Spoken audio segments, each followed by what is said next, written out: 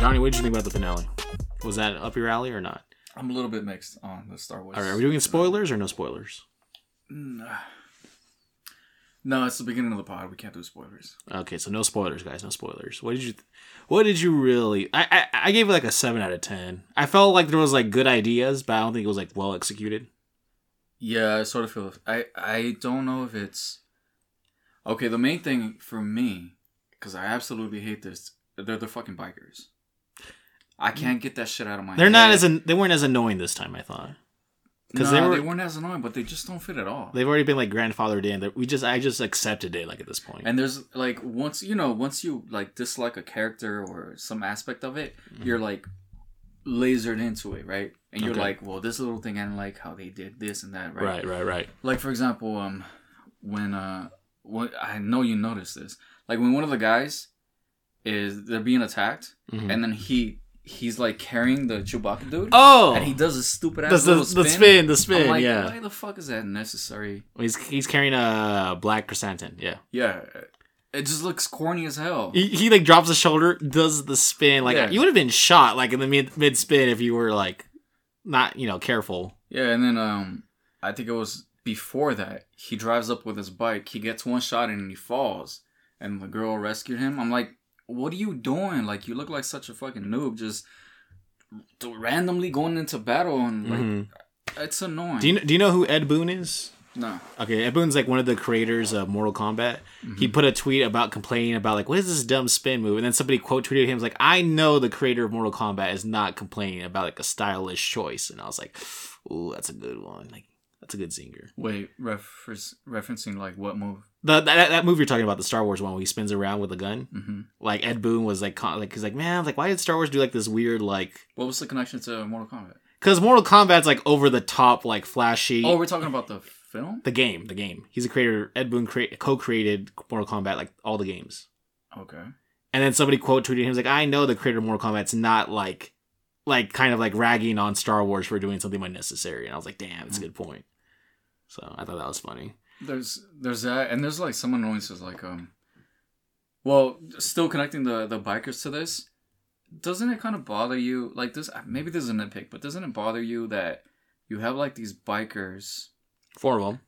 Yeah, you have these bikers and they're just like just shooting everywhere, running around and shit. But then you have Boba Fett and the Mandalorian in full armor. Yeah. Is that like... Well, okay, first of all... Does that make you look at them like, you guys are overdoing it? Like, relax with the fucking armor. Or... No, because they took a lot of shots, remember? Like, they were, like, collapsing on each other, like, taking so many shots. Like, it was just, like, dinging them, but I'm sure some of those were, like, hurting. Yeah, but doesn't it kind of bother you? Because we saw them, like, take shots, like, hits, and they're kind of just, like, bouncing off, but they're still, like, impacting, and they're still hurting them. Yeah, but to me, there's, like, a disconnect where these guys are just, like, wearing these, like they're in a fucking fashion show, and these guys are like wearing all this armor. I see. It's like, hey guys, you know there's a big ass battle coming. Yeah. You know people are trying to assassinate you. Can you guys put on like some armor? Yeah. There was one guy who like specifically like he's not the most he wasn't like the most shown one, but he has like this very like pretty boy aesthetic going on with like with the coat. Did you know what I'm talking about? The guy with the eye thing? No, not the main one. No, not the main one or the girl. There's another guy that's always with them. Like he has like this like very stylish haircut, and he has like a coat, like a white, like a beige coat. I think so.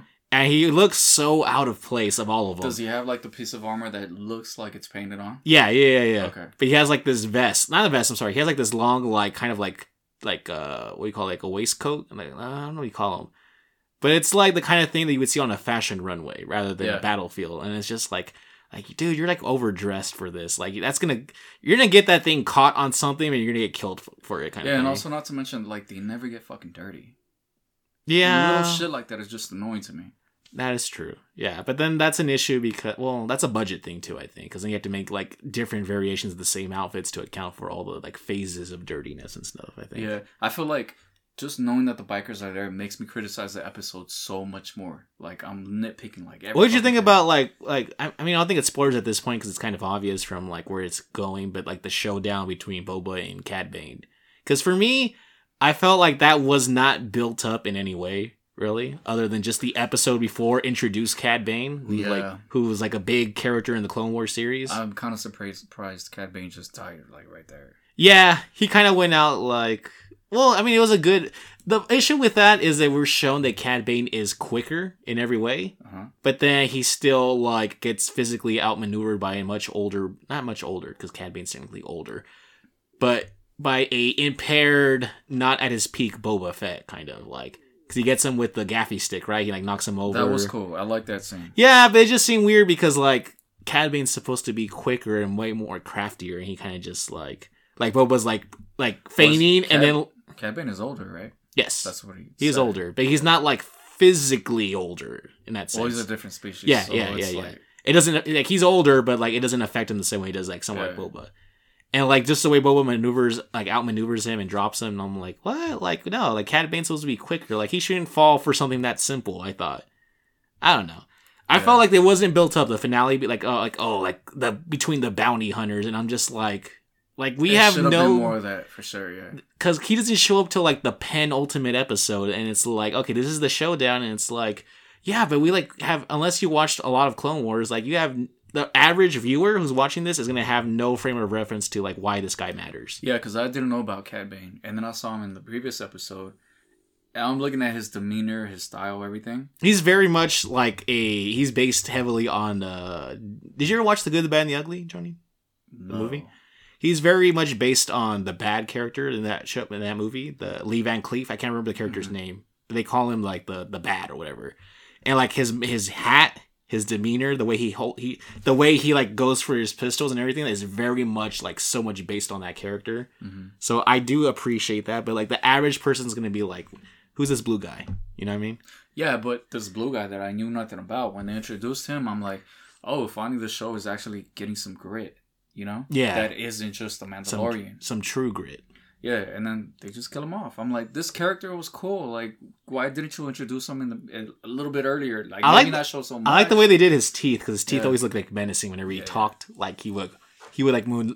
Like, you could tell like the teeth were in the way he would talk, he would like move his mouth. His eyes had like they were empty, but they also projected a lot of like fucking like fury. Anger. Yeah. Cad Bane's cool. If you ever do watch the Clone Wars series, like he's way.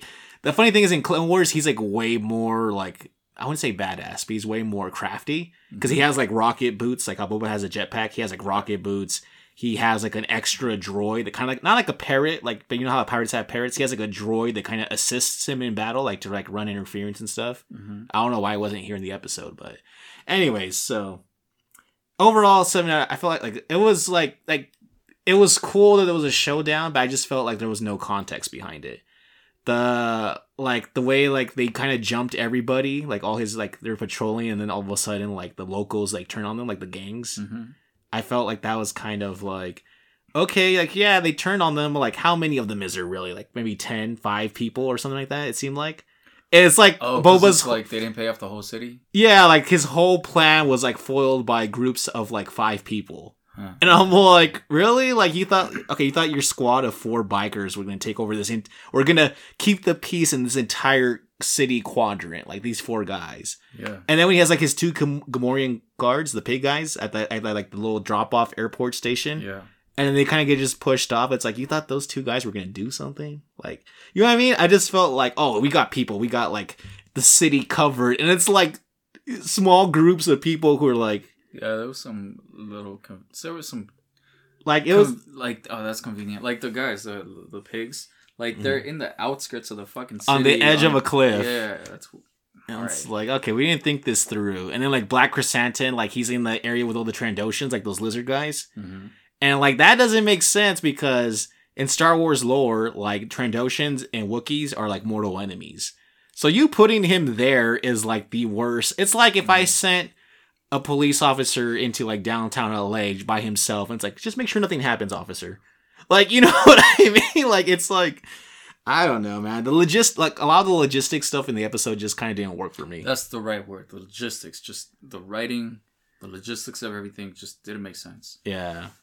I guess we kind of did go into spoilers, but it's not like heavy spoilers because there's other stuff we could talk about, like mid-credit scenes, stuff like that I'm not going to get into because it's technically not part of the episode for me. So that's separate. But the mid-credit scene did kind of make me happy, though. Because... Yeah, there's a spoiler that's kind of obvious. Right. Like the decision. Mm-hmm. Was that not an obvious decision? Are you talking about the mid-credit scene? No, like, I don't want to fucking spoil it. Okay. If it's the one I'm thinking of... At the previous season left you with a decision. Like, is he going to pick this or that? Oh! Yeah. That seemed obvious just because of the movies, the way the movies played out. Because the way Force Awakens like talks about like the Jedi Order and like what happened to like Luke's like, I mean we're kind of getting into it, but like, yeah, no, that decision I knew that was gonna happen. It seemed obvious. I don't know the history of all that you're talking about, but in the previous episode they're doing things where it's like, hey, there's yeah, like because he would in order for him to survive that situation, he would have to not be there. That's the only way that would play out. Okay. So I knew he wasn't gonna. Yeah. I know what you're talking about. Yeah. It also makes for a lot better story. Yeah, that too. Yeah. So, anyways, Johnny, this isn't a Star Wars podcast. Although I do a Star Wars podcast. That's separate from this, but I digress. I can't find that podcast because it's only on YouTube. I keep telling you. I did find it on YouTube. Or did you check? Did you look for My Star Wars Show? Yep. Those words on YouTube. All right, you have to look under. I searched and it's fucking just not there. All right, you're gonna have to look under Backlog Banter because it's part of a bigger like YouTube channel where it's like. The Star Wars show that we do is only a small portion of that YouTube channel. Because it's going to take too long for me to get into it, but like it's just a new segment that one of the hosts of that channel has just started. So you have to scroll down until you see the Star Wars stuff. Keep going. Because they did a lot of like the Nintendo coverage. You're gonna see the Star Wars pick and you're gonna find it. Did you go to the right channel? I don't think you went to the right channel. What's there? It's one of the first things that pop up for Backlog. Yeah, but you have to go to the channel and then go to videos. And then past all that, it's going to be right there. Okay. It's in my history, so I'll watch it later. Yeah. That's the one you did? I'm on all of the Star Wars ones. Okay. Yeah. It's me and my friend Abram. We're the host of the Star Wars. Because they do a lot of shows like under their banner, under their umbrella. Backlog Banter? Yeah. But only the Star Wars ones are the ones with me on it. And that is My Star Wars Show. My Star Wars Show. That's what it's called. That's what the show within the channel is called. You know what I'm saying? That's a little bit not creative. What about a name change like Two Guys, One Lightsaber? I don't know. No, we're not doing that. Anyways, ladies and gentlemen, this of course is the DuoSense podcast where we talk about games and gaming adjacent news every week. We're recording this one a little later because I had some things, life happens, and I know that happen. I know that's kind of like the running gag at this point that we're always like late, but better late than never, and all that. I am your host, as always, Andrew Orozco, joined by the Badger of the High Desert, the self-proclaimed lost cause, because he's always down for the cause, never down for the count, the unnecessary one, Johnny. What's up? You okay, Johnny? You're looking really red right now. I'm good. I'm just running shit through my head. Is your brain like overheating? No, let's get into the news. We need to get you like a water cooling system or... I got my strawberry lemonade right here. I'm good. All right. So that'll be like the water cooling, the when they put those water pipes in computers, that's what that is for you. I forget what they're called, but I digress. Okay. I digress. Johnny, we have several things to talk about today. So let's just dive into it. Johnny, you did not watch the Nintendo Direct, did you? Not really. Okay, so you saw something of it. Yeah, I saw parts of it, but... Give me the parts that jumped out at you. Well, Mario has, like, this fucking game. Okay, I don't know what the hell this game is, because it's, like, not even gameplay. It's just, like, this, You're talking about Mario Strikers, right? Yeah, what it's soccer. It's soccer.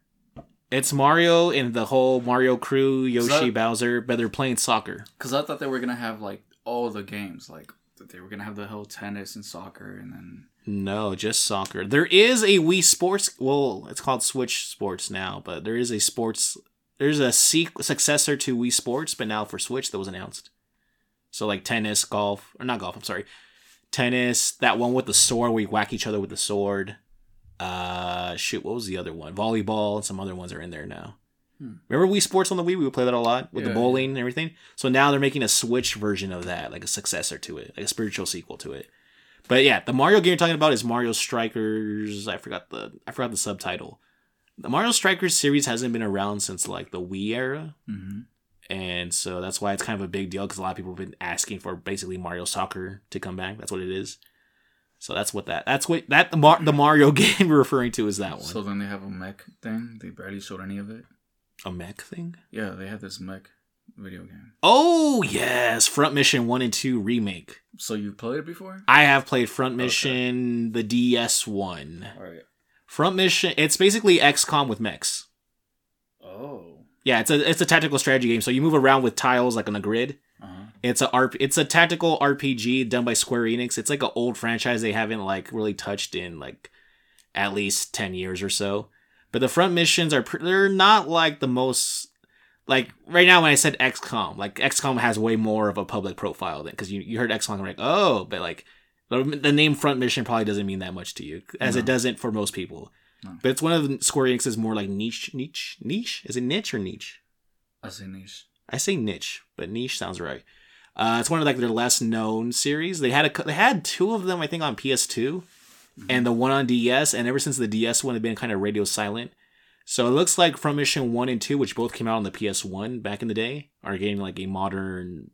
I don't know if it was Switch exclusive, but they're getting a modern like remake on Switch. So, as someone who loves tactics style games and loves robots, I'm very excited about Front Mission 1 and 2. And then we also saw they showed us more of the what's it called, Advance Wars 1 and 2. Have you seen that with the little cute little tanks and the giant? Yeah, I kind of skipped through a lot of that.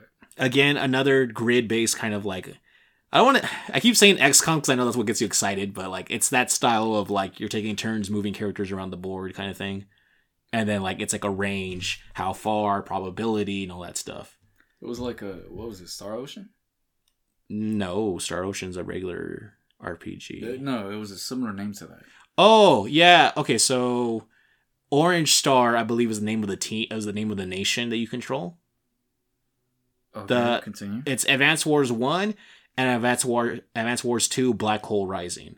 Mm-hmm. So they're being packaged together as like a complete top to bottom remake. Let's go ahead and I have a little. There's other stuff that was announced. Obviously, we saw more of Kirby. What did you think? Did you see the Kirby car? I missed the Kirby car. Oh god. Okay. And so it's basically just more about the Kirby game that's coming out in March. Is it March or April? Oh, this one was kind of interesting. No, April 4th, I think. Klonoa. Oh, I was excited about that. Klonoa, I haven't seen it since the Dreamcast era. Klonoa, that was a game that one of our cousins, Jeremy, had on Dreamcast. Yeah, the name was familiar. It's a 2D platformer, but like it's one of the more unique platformers. Oh, this is a game it was like Chrono Cross. Yeah, it is Chrono Cross. Yeah, Chrono Cross is getting a HD remaster, which is really cool. Didn't look that great. I love this Direct. I'm usually not someone who's really into Nintendo Directs because I'm not like the core audience really. Mm-hmm. But there was so many RPGs shown for it. Like I felt like this was the Direct tailor made for me because I'm a huge RPG guy, and seeing Chrono Cross, Front Mission 1 and 2, Advance Wars, freaking that Live Alive HD. Did you see that Live Alive? No. It was like that one with the 3D backgrounds, but like 2D characters. Did you see that one? Kind of like Octopath Traveler. That sounds cool. It's a 3D setting, but the characters are like thin, like 2D graphics, but they're overlaid onto a 3D world. Live Alive. I don't know what it's called, but that's a RPG from like it was originally a Japanese only game, and it's like the first time ever. Oh, you saw? Looking at the Kirby card right now. What do you think about that, Johnny? Does that do anything for you? Scary. Why is it scary? You think it looks like a blob? Like it's just overstretched. He's about to tear. Yeah. About to tear a new one. So yeah, Kirby. I'm a big Kirby fan, so I'm excited about that. Got No Man's Sky.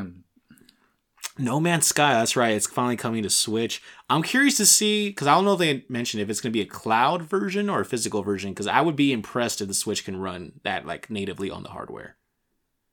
I mean, it's not the most intensive looking game, but just because I know they're like the scale of like how big you're right, yeah. How big the world, like the draw distance. Yeah, exactly.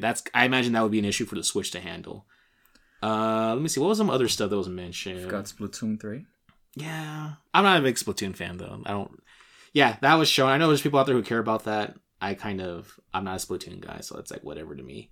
Nintendo Switch Sports is the one I told you about right now. That's the sequel to the Wii Sports. Were you gonna say something, Johnny? Triangle Strategy? Yes! Let's go. Triangle Strategy looks awesome. That's another grid style, like tactics based RPG. Mm-hmm. Same thing as I told you. That one also has a 3D environment, 2D characters. Like you're looking at it right now. Yeah. And with the different like camera angles and stuff, that game that one comes out. I want to believe in March. That's like the closest game that I'm excited about. So I can't wait to get my hands on Triangle Strategy. The only thing I'm thinking about now is if I'm going to be too busy with Horizon and Elden Ring still at that time. Because between Nintendo and PlayStation, like the next 2 months are really going to hurt my wallet because there's some bangers coming out. Should just wait. But I want to play them, Johnny. I want to play them. You don't have to get them at the same time. That's true. I usually just beat a game, then move on, beat a game, move on, beat a game, move on. Then we saw Portal and Portal 2 are getting ported to Switch. Good for you. Mario Kart 8 is getting DLC, not a new game. That game, they just keep milking that game for like the last 6-7 years. So what's the DLC? It's 48 new tracks, which is substantial. Really? They're releasing them in waves though, so it's like 8 tracks every few months up until 2023, the end of 2023. So like every quarter is like 8 new tracks. What is your favorite track? I haven't played Mario Kart in a long time, but my favorite one has always been the Rainbow Road ones. Yeah, I was gonna say that. Yeah. Rainbow Roads, any variation of Rainbow Road is my favorite track. I think Metroid Dread is getting like some kind of update with a super hard mode where if you get hit once you die, which sounds frustrating. That makes me not really. I mean, it's optional, so you don't have to play it that way. But I think those were most. I think we kind of there's a lot of ports and for some reason the Force Unleashed is getting a port for the Switch. Do you remember that game? Where you play a Star Killer and like you're moving like stuff around with the Force and stuff. No, I don't remember. No, you don't remember the Force Unleashed? I remember the title, but I don't remember any of the gameplay. Okay, it's all right. It's not that great. But anyways, I think that's most of the stuff. As a Switch owner, I'm very excited for, like I mentioned, a lot of the RPGs are stuff that I'm looking forward to. Earthbound, I started playing Earthbound last night because Earthbound 1 and 2. I'm sorry. Is that a medieval type of game? No, it's the one that Ness is from. Ness from Smash Brothers, you know, the little kid with the yo-yo? Uh-huh. It's actually an RPG set like in a modern contemporary setting. Like, you go around like actual cities and stuff. Like, it's weird. It's like an RPG set in an urban environment. Mm-hmm. So it's not medieval. Far from it, actually. It's very modern, actually, which is not common for RPGs. I think that was about it. So there was some things I'm very excited about. I kind of mentioned it. And then whatever I didn't mention or whatever I omitted, it's because I'm not excited about it. So take that as you may. John, let's move on to our next story. This one comes from Push Square, written by Liam Croft, which sounds like a character in a video game. Liam Croft. Oh, Laura Croft. That's why I'm thinking that. Yeah, obviously. Rumor. Resident Evil 4 remake making changes. Announcement could be soon. It's been a while since we heard anything about the rumored remake of Resident Evil 4, but a new report from Fanbyte suggests the project is making some changes to the beloved game. Citing sources speaking to the website, Imran Khan, who accurately reported on Xenoblade Chronicles 3 long before its announcement, claims the remake is expected to be unveiled in early 2022. Therefore, if all goes to plan, a reveal may not be too far away. So I'm just going to interject real quick, and I'll read it in a second. Resident Evil 4 was obviously one of the games that got leaked in that Capcom hacking, like over, almost 2 years at this point ago? That was obvious. Come on. Yeah, Resident Evil 4 was something like we've known about for at least 2 years, so it's not that big of a deal. What is a big deal is the changes that the article talks about. The changes made in the remake, however, are what fans will be most interested in. According to Khan, the famous introductory sequence in which Leon S. Kennedy is chased by a gang of villagers will now take place at night. Yes. In fact, a decent portion of the game will be under the cover of darkness. This is apparently to make for a scarier tone and to bring the game more in line with what was pitched during the development of the original title on Nintendo GameCube. Elsewhere, some of the optional campaigns like Assignment Ada and Separate Ways are being fleshed out. According to the report, Resident Evil 3 developer M2 is focusing on combining the two campaigns to make a more fluid and polished companion piece. However, it's not yet known if this content will be part of the base package or sold later as DLC. It's also noted that side characters will be given larger roles and more screen time. The Resident Evil 4 remake project is yet to be confirmed by Capcom, but if Fanbyte's report proves to be true, then an official announcement could take place in the next couple of months. We wouldn't expect it to actually launch until next year, at the very least, however. Alright, so that's the end of the article, actually. That was a short one, so I actually read it all the way through. So you remember Separate Ways and like the Operation Ada stuff, Johnny? I think that one comes like after you beat the game, right? There's like optional bonus missions. Wait, for which iteration? In Resident Evil 4, where you play as Ada, like in her own separate, like, because you do like after you beat the game. I remember this because you guys had the game on PS2. Mm-hmm. There's like an option. You unlock like an optional side story with Ada where you like fight Krauser and like do some other stuff on the side, like in parallel to what Leon's doing at the same time. I don't remember all that. I know Josie played it. Maybe you didn't play it, but I know Josie, your brother, played it. I must have played it. I just don't I played a fucking. Yeah, it's really short. But it says here like they're gonna flesh that out more, so I imagine it's gonna be longer, and they're gonna try to integrate it more into like the campaign instead of like, I guess what I'm understanding, it sounds like it's not gonna be like, oh, plus after you beat the game, like here's this extra thing. Mm-hmm. It sounds like it's gonna be weaved into naturally into the actual like campaign. Are they saying they're gonna keep that edition? They're gonna expand on that edition. Because I thought they were just saying they were gonna expand on her storyline. Yeah, so which I imagine fold it into the yes, that's what it sounds like. The only confusion is whether it's like part of the game or it's part of like DLC or something. I imagine they probably would include it as like, I mean, if we're hearing about it this early, it sounds like it's going to be part of the main game. What do you think about the game now being primarily set at night? Because if you remember, the original one takes place like, I want to say mid-afternoon. It's like very gray skies. A lot of the game is like lit up by sunlight. So what do you think about that? Because you seem excited about that.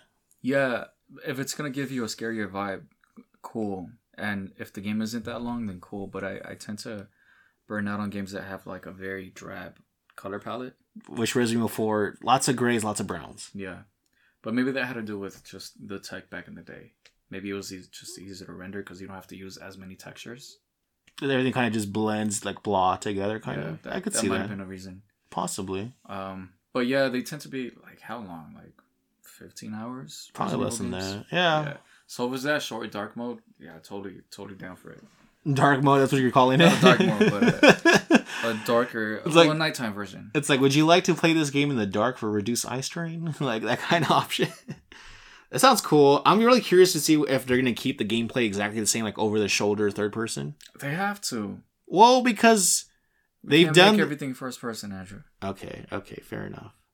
But they have been kind of doing that for a while. Well, you know what? I think you're right, because if this is being done like kind of like Resident Evil 2 and 3, those are over the person, third person. So I said over the person, over the shoulder, third person. So it could be right. I know this game's not going to be ready for a while. We talked about the Capcom leak like months ago, but I'm very excited for whatever iteration of Resident Evil 4 that we get. So. Yeah, and it says possible early 2022 review. Yeah, but we're not going to get our hands on it until at least like fourth quarter, probably 2023. Maybe summer 2023, but that'd be pushing it. You think that long? Yeah, I mean... No, but... Okay. They announced, the last Resident Evil came out like less than 6 months later. Are you talking about 3 or... the remake for 3. The difference there is that 3 came out a year after 2, and that's because only they used so much recycled assets because it's Raccoon City again. And they already had the template for Nemesis right there with Mr. X. So a lot of it was just like... Yeah, but I could see a lot of recycled stuff from 7. You mean 8? From 8, yeah. Into the village? Into it might have Resident a very 4? Similar look to that. That's a good point. You're right. If they already had all the fucking concept artists that are into that type of design, you know? Yeah, there's already so many parallels between Village and the original 4. Yeah. Like, setting-wise and everything. Yeah, but they did say that this game was going to be substantially bigger than the remake to 3. Yeah, it would have to be. A lot of people complain, like, because 3's too short. Like, the clock tower section. Yeah. So we need a bigger game. That could be why they're taking longer then. Yeah. Yeah, so looking forward to that. Let's move on to the next one, Johnny. We have, this one comes from Push Square. This is the one you wanted to bring up too. Okay, so you want to talk about this. It comes from, written by Robert Ramsey. Sony more likely than Microsoft to acquire a Japanese game company, Alice explains. So without even reading the article, I can tell you yes, because Japanese companies acquire Japanese companies is a lot easier than non-Japanese companies acquiring Japanese companies. But let's actually get into it. So, if Microsoft's planned $68 billion buyout of Activision Blizzard has you wondering who's next and whether the tech giant could scoop up your favorite Japanese publisher at any moment, then we've got good news. It probably, maybe, might not happen. Video game consultant and writer Nathan Brown has penned a very informative article on the subject of overseas companies acquiring Japanese businesses, with the help of Japanese gaming industry analyst Serkan Toto. The article outlines why a Japanese firm like Sony would be a front-runner in buying other Japanese companies and why Microsoft can't simply waltz in and acquire whatever it wants. We're obviously not going to copy and paste the whole article here, but the gist of it is that Japanese businesses tend to do things differently. Generally speaking, Japanese companies aren't keen on being bought up, with mergers, like Square Enix and Koei Tecmo, being much more common. Additionally, hostile takeovers are pretty much viewed as bad business from top to bottom. Toto explains, quote, hostile takeovers are generally considered the antithesis, I think it's the right word, of the Japanese way of doing business, and almost always a very bad idea. A foreign entity taking over a publicly traded studio against its own will would be a suicide mission. Everybody would leave instantly. I would bet my house this will not happen. Ever. I wonder who he's betting the house against. If it ever happens, who's going to get the ownership of the house? Basically, it would be a big pain in the arse for Microsoft to seal the deal on any Japanese company. Toto continues, Sony, of course, has the home field advantage, and some of the challenges that would come up for Microsoft would not apply to Sony. Toto even concludes with, dare we say, a bit of a tease. It doesn't have to be one of the publicly traded powerhouses, but I believe Sony is at least considering making a move in Japan soon. So there you have it. You don't have to lose any more sleep over nightmares about Big Uncle Phil absorbing your beloved Japanese game devs. You hear that, Johnny? You can sleep peacefully at night now. Although earlier in the article, Toto does temper things by saying nothing can be ruled out in this day and age. Uh-oh. Anyway, interesting stuff. What do you think? Okay, that's like a little call to action at the end. So, Johnny, are you going to sleep? The question is, are you going to sleep more soundly at night? Well, he just contradicted himself in the very last sentence. Well, he doesn't want to rule out, he's not saying like, never say never. But the odds are extremely unlikely. Okay. Are you going to sleep better at night?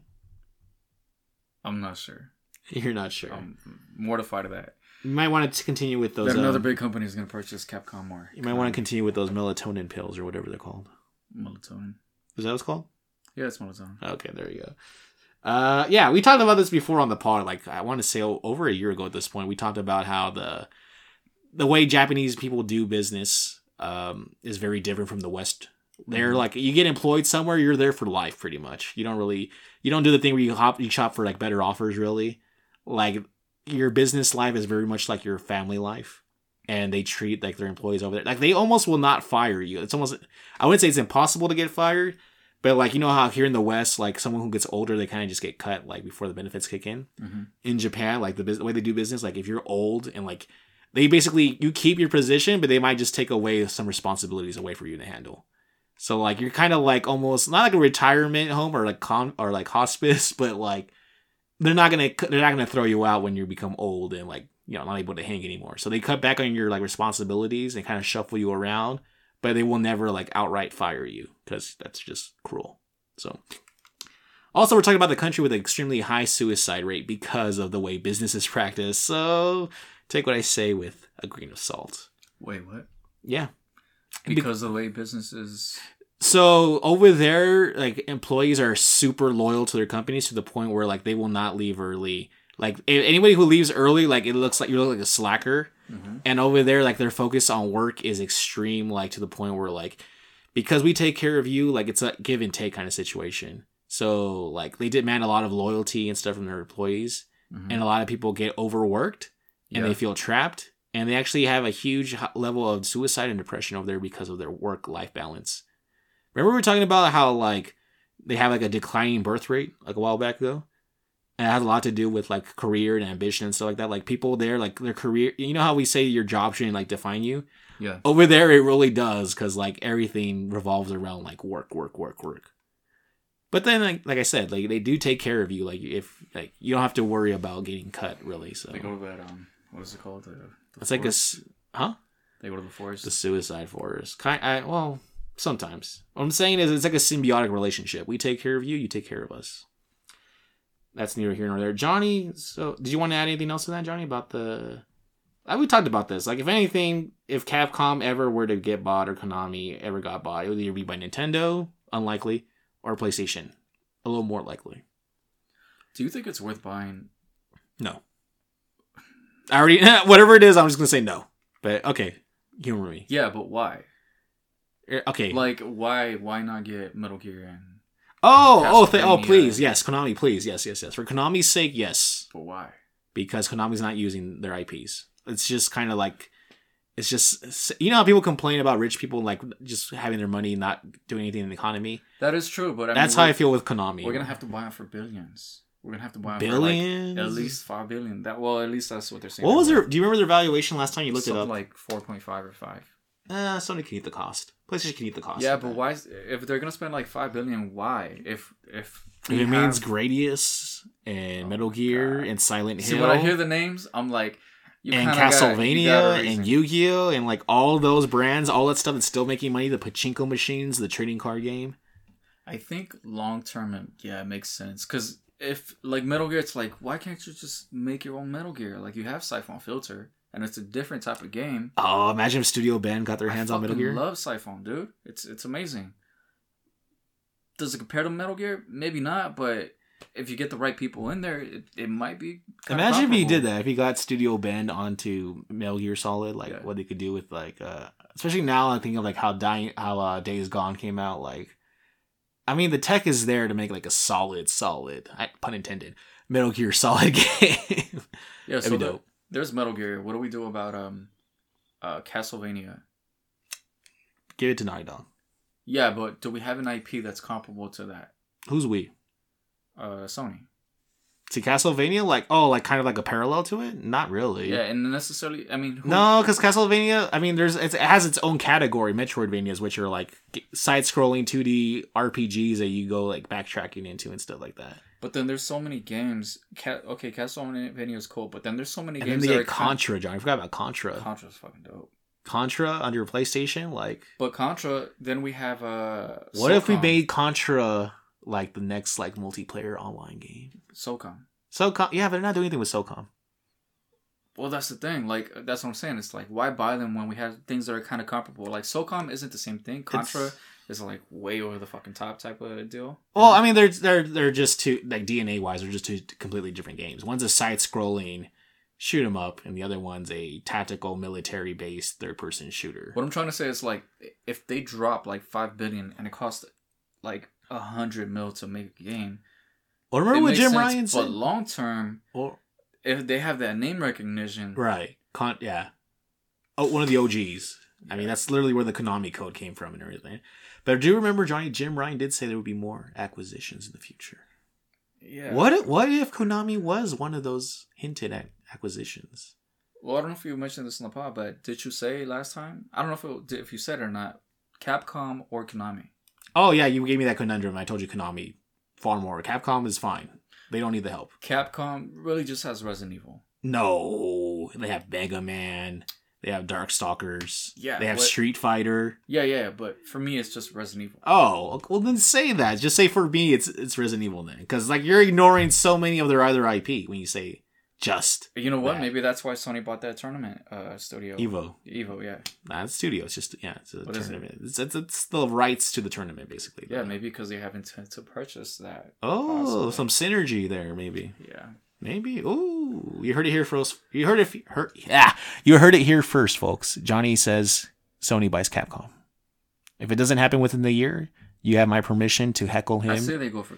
I think it's likely that they go for Konami and to berate him. And I will also give you his address so you can bother him. You're gonna dox me. Yes. All right, let's move on, Johnny. Okay, yeah, I kind of agree with you. Like, Konami would be the dream scenario.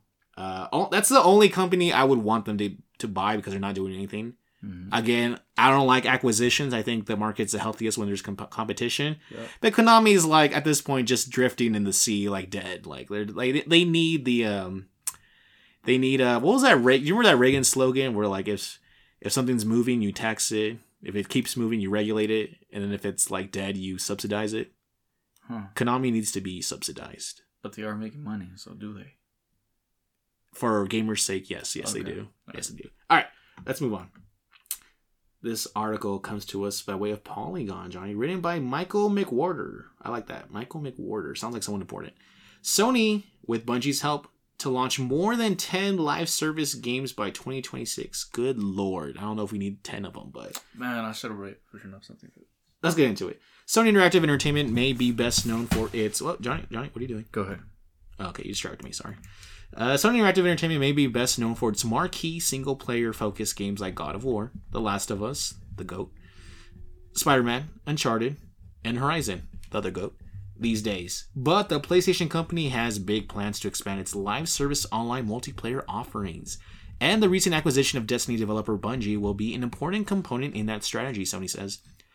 The strategic significance of this acquisition lies not only in obtaining the highly successful Destiny franchise, as well as major new IP that Bungie is currently developing, Sony Executive Deputy President and CFO Hiroki Totoki. Oh, I love how that rhymes. I love the alliteration there. Hiroki Totoki said in an investor presentation, broadcast on Wednesday, but also in incorporating into the Sony Group the expertise and technologies that Bungie has developed in the live game service space. We intend to utilize these strengths when developing game IP at PlayStation Studios as we expand into the live game services area. Quote, through close collaboration between Bungie and PlayStation Studios, we aim to launch more than 10 live service games by the fiscal year ending March 31st, 2026. So that's exactly 4 years from next month. Totoki didn't specify which titles or properties would be included in that 10-game 4-year span, but his comments align with how Sony Interactive Entertainment CEO Jim Ryan recently spoke of its acquisition of Bungie. Quote, the way people play games has changed a lot. War has changed. The way people play games has changed a lot over the last few years, Ryan said in an interview with Game Industry. We have created some wonderful properties over the course of the last 25 years with characters that people love and resonate the world over.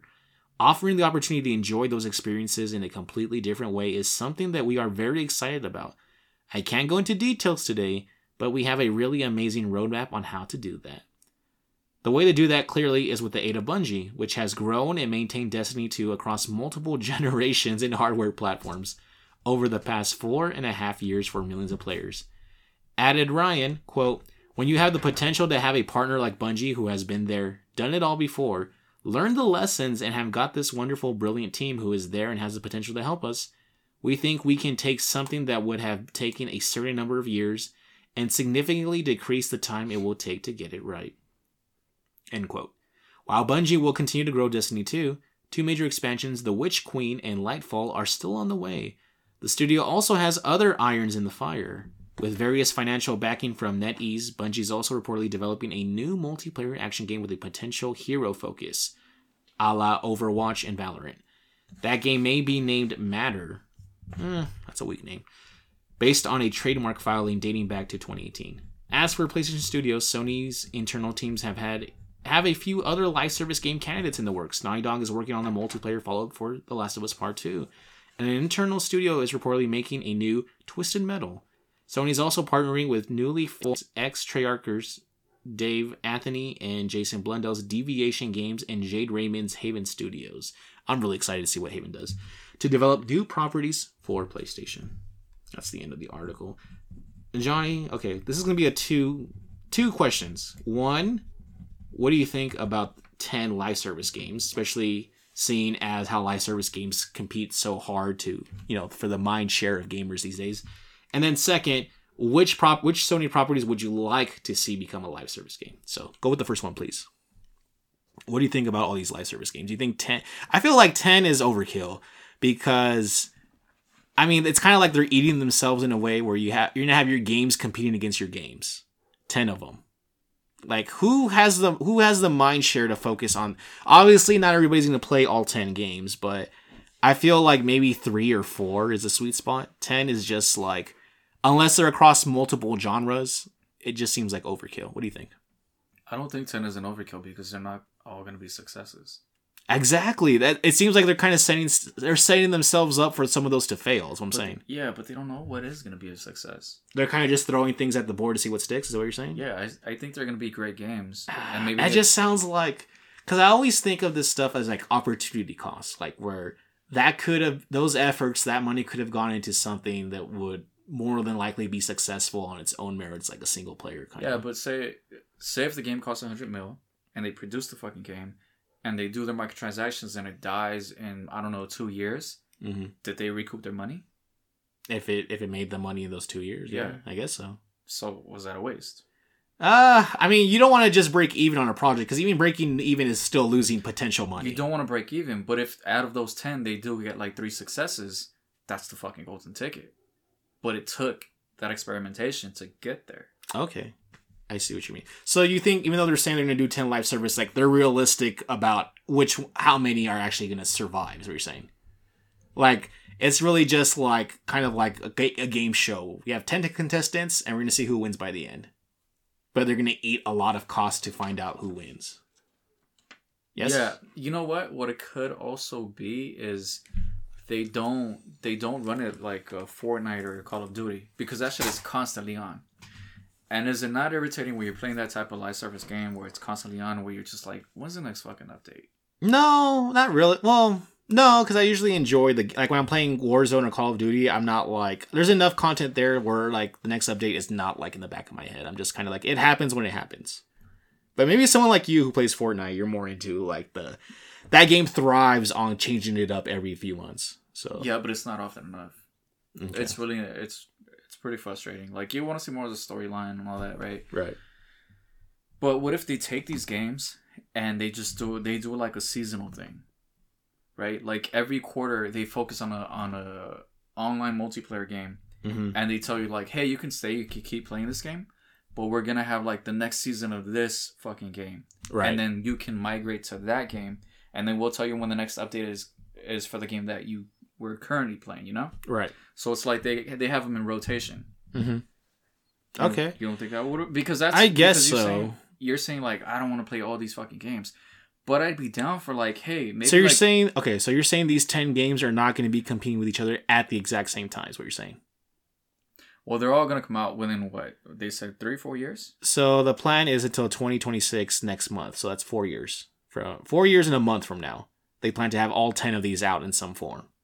I imagine some of them are just going to be like in open betas, and then some of them are going to be complete games. Yeah, not all alphas. of them are going to catch my attention, right? So, like, I'm going to have a focus on maybe 3 of them. Right. And if they're kept in rotation... 3 of them? Can you focus on 3 live service games? Well, if they're in rotation, if it's like, hey, this game's going to come out for the next 6 months, you can play this game, and then we drop the next one. And then 6 months from now, look forward to, like, a massive update on the game you were playing prior. That seems confusing. Like, I feel like there would be huge drop off if you have to wait for months. I feel like you're like, who was it? Someone I was listening to recently said that like it's much more expensive to lose someone who you already have compared to acquiring a new like player or customer. Yeah, but does that happen with Call of Duty? Like, every iteration, every year, it's like, yeah, another one. Let's fucking do it. Like, there might be some burnout because you play the game and you finish it and you stay online for a little bit. But people are still buying the latest iteration of Call of Duty. And it's a new iteration of multiplayer as well, right? Right. Like, you have... Yeah, but that's because the old one gets phased out, like, long after. So you're forced to migrate with, like, the herd, in a way. Yeah, but they both have a different vibe. Like, you have your zombies, and then you have... I don't know, what's the other? It's like Spec Ops or some other variation of it. And those, like... Right. Okay, I see what you mean. I mean, COD is kind of like always the constant. Like I told you, I even bought Vanguard just because, like, I'm not saying it's a drug, but it's like I have that itch for COD sometimes. Now, if they were to do like 10 of them, I'm pretty sure 2 of them or 2 or 3 or so will be the ones that I would like. I imagine within the 10, there's going to be 2 or 3 that are going to stick out to me as like the cream of the crop in some way. What are you going to say? Well, yeah, because what if we have The Last of Us, which is like a horror game? Do you think that's one of them, or including the 10? For sure. Or is that like a separate thing? No, that's one for sure. Okay. Well, what do you have that, and then you also have Twisted Metal. I'm not going to play Twisted Metal. Yeah, but for me, I am. I'm interested in that. So you would play... So you would cycle between factions, Twisted Metal, and Fortnite, and just like... I wouldn't be playing Fortnite. Oh, okay. Yeah, I'd be like Last of Us. Is Fortnite because you don't have anything better in that spot right now? That's really it, yeah. Okay. Like, everybody's on that shit. Well, what about your friends? Would they migrate with you to all 10 games, you think?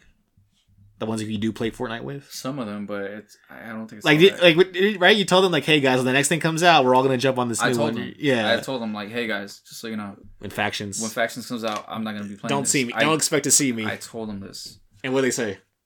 They were like, okay, like I'll go with you. Or some of them don't know what it is because some of them are like PC or Xbox. Oh, okay. So you play with crossplay people. Yeah, interesting. So some don't know. Some people. Some are like, can't. I'm fucking waiting for that. Yeah. So yeah, some people are gonna migrate. Some people aren't even gonna have the ability to play that game. Right. A different platform. Right. So whether they come or they don't, it's not really relevant to me because I'm gonna make friends over here on this game, and I have a different set of friends over here. So. And you can tell your friends like, hey, get your friends and my friends, and together we can be friends. Play this game every weekend. Oh. You like that one, don't you? Every weekend. Well, that's how the song goes. Okay, it's a reference. I'm trying to make a reference. They got you. All right. They know what you're saying. All right. Okay, so which currently existing Sony IPs would you like to see become live service games? If they could do it, Days Gone I think would be cool as a live service game. Oh, that's a good one. Days Gone I think would be dope as you're just in the overworld doing missions. Maybe people join you and you go kill just freakers, right? Freakers? Huh? Freakers, that's what the enemies are called, right? Yeah. Like, how dope would that be? Like, it's just like, oh, this season there's a new variant of the Freakers. Or like, we're progressing like the overall story like next month. Or like, I think that could work. Because that's kind of like, that would scratch that like DayZ, that kind of like online zombie multiplayer like component. Yeah, DayZ, I don't like the gameplay for it compared to Days. No, right. I'm coming up with an idea. I'm saying like a multiplayer zombie theme game. Yeah. Yeah, Days Gone is a great idea. Not likely, but I think that would be one of the better choices they can make. Yeah, because you have different enemy types, you have different locations. Then they drop loot, better guns, yeah. All that. What do you? Storyline, man. The way they left me on that cliffhanger for Days Gone, because I mean, it would have to not. I don't think you could do the Deacon continuation in that style. No, of game. I'm fine with that. Yeah, okay. Yeah, I'm okay with that. Okay, Days Gone is cool. They mentioned Bungie Matter. Don't know what the hell that is. Right. But what existing IP though that Sony already has? So there's The Last of Us. Okay. SOCOM. I'd love to see that game. Twisted Metal. They're working SOCOM as a live service game? Yeah. I'm trying to. Okay, so like in the same vein as like Call of Duty, then like expansions or like new seasons for SOCOM, or how would that work? I'm wondering. Well, you played the last game, right? So it's you and a pack of people. I haven't played one since PS3, which I think was when the last one came out on PS3, because it came with like the Bluetooth headset and everything. It was like part of a package. In the same vein, like, what do you mean? Just as far as the updates go?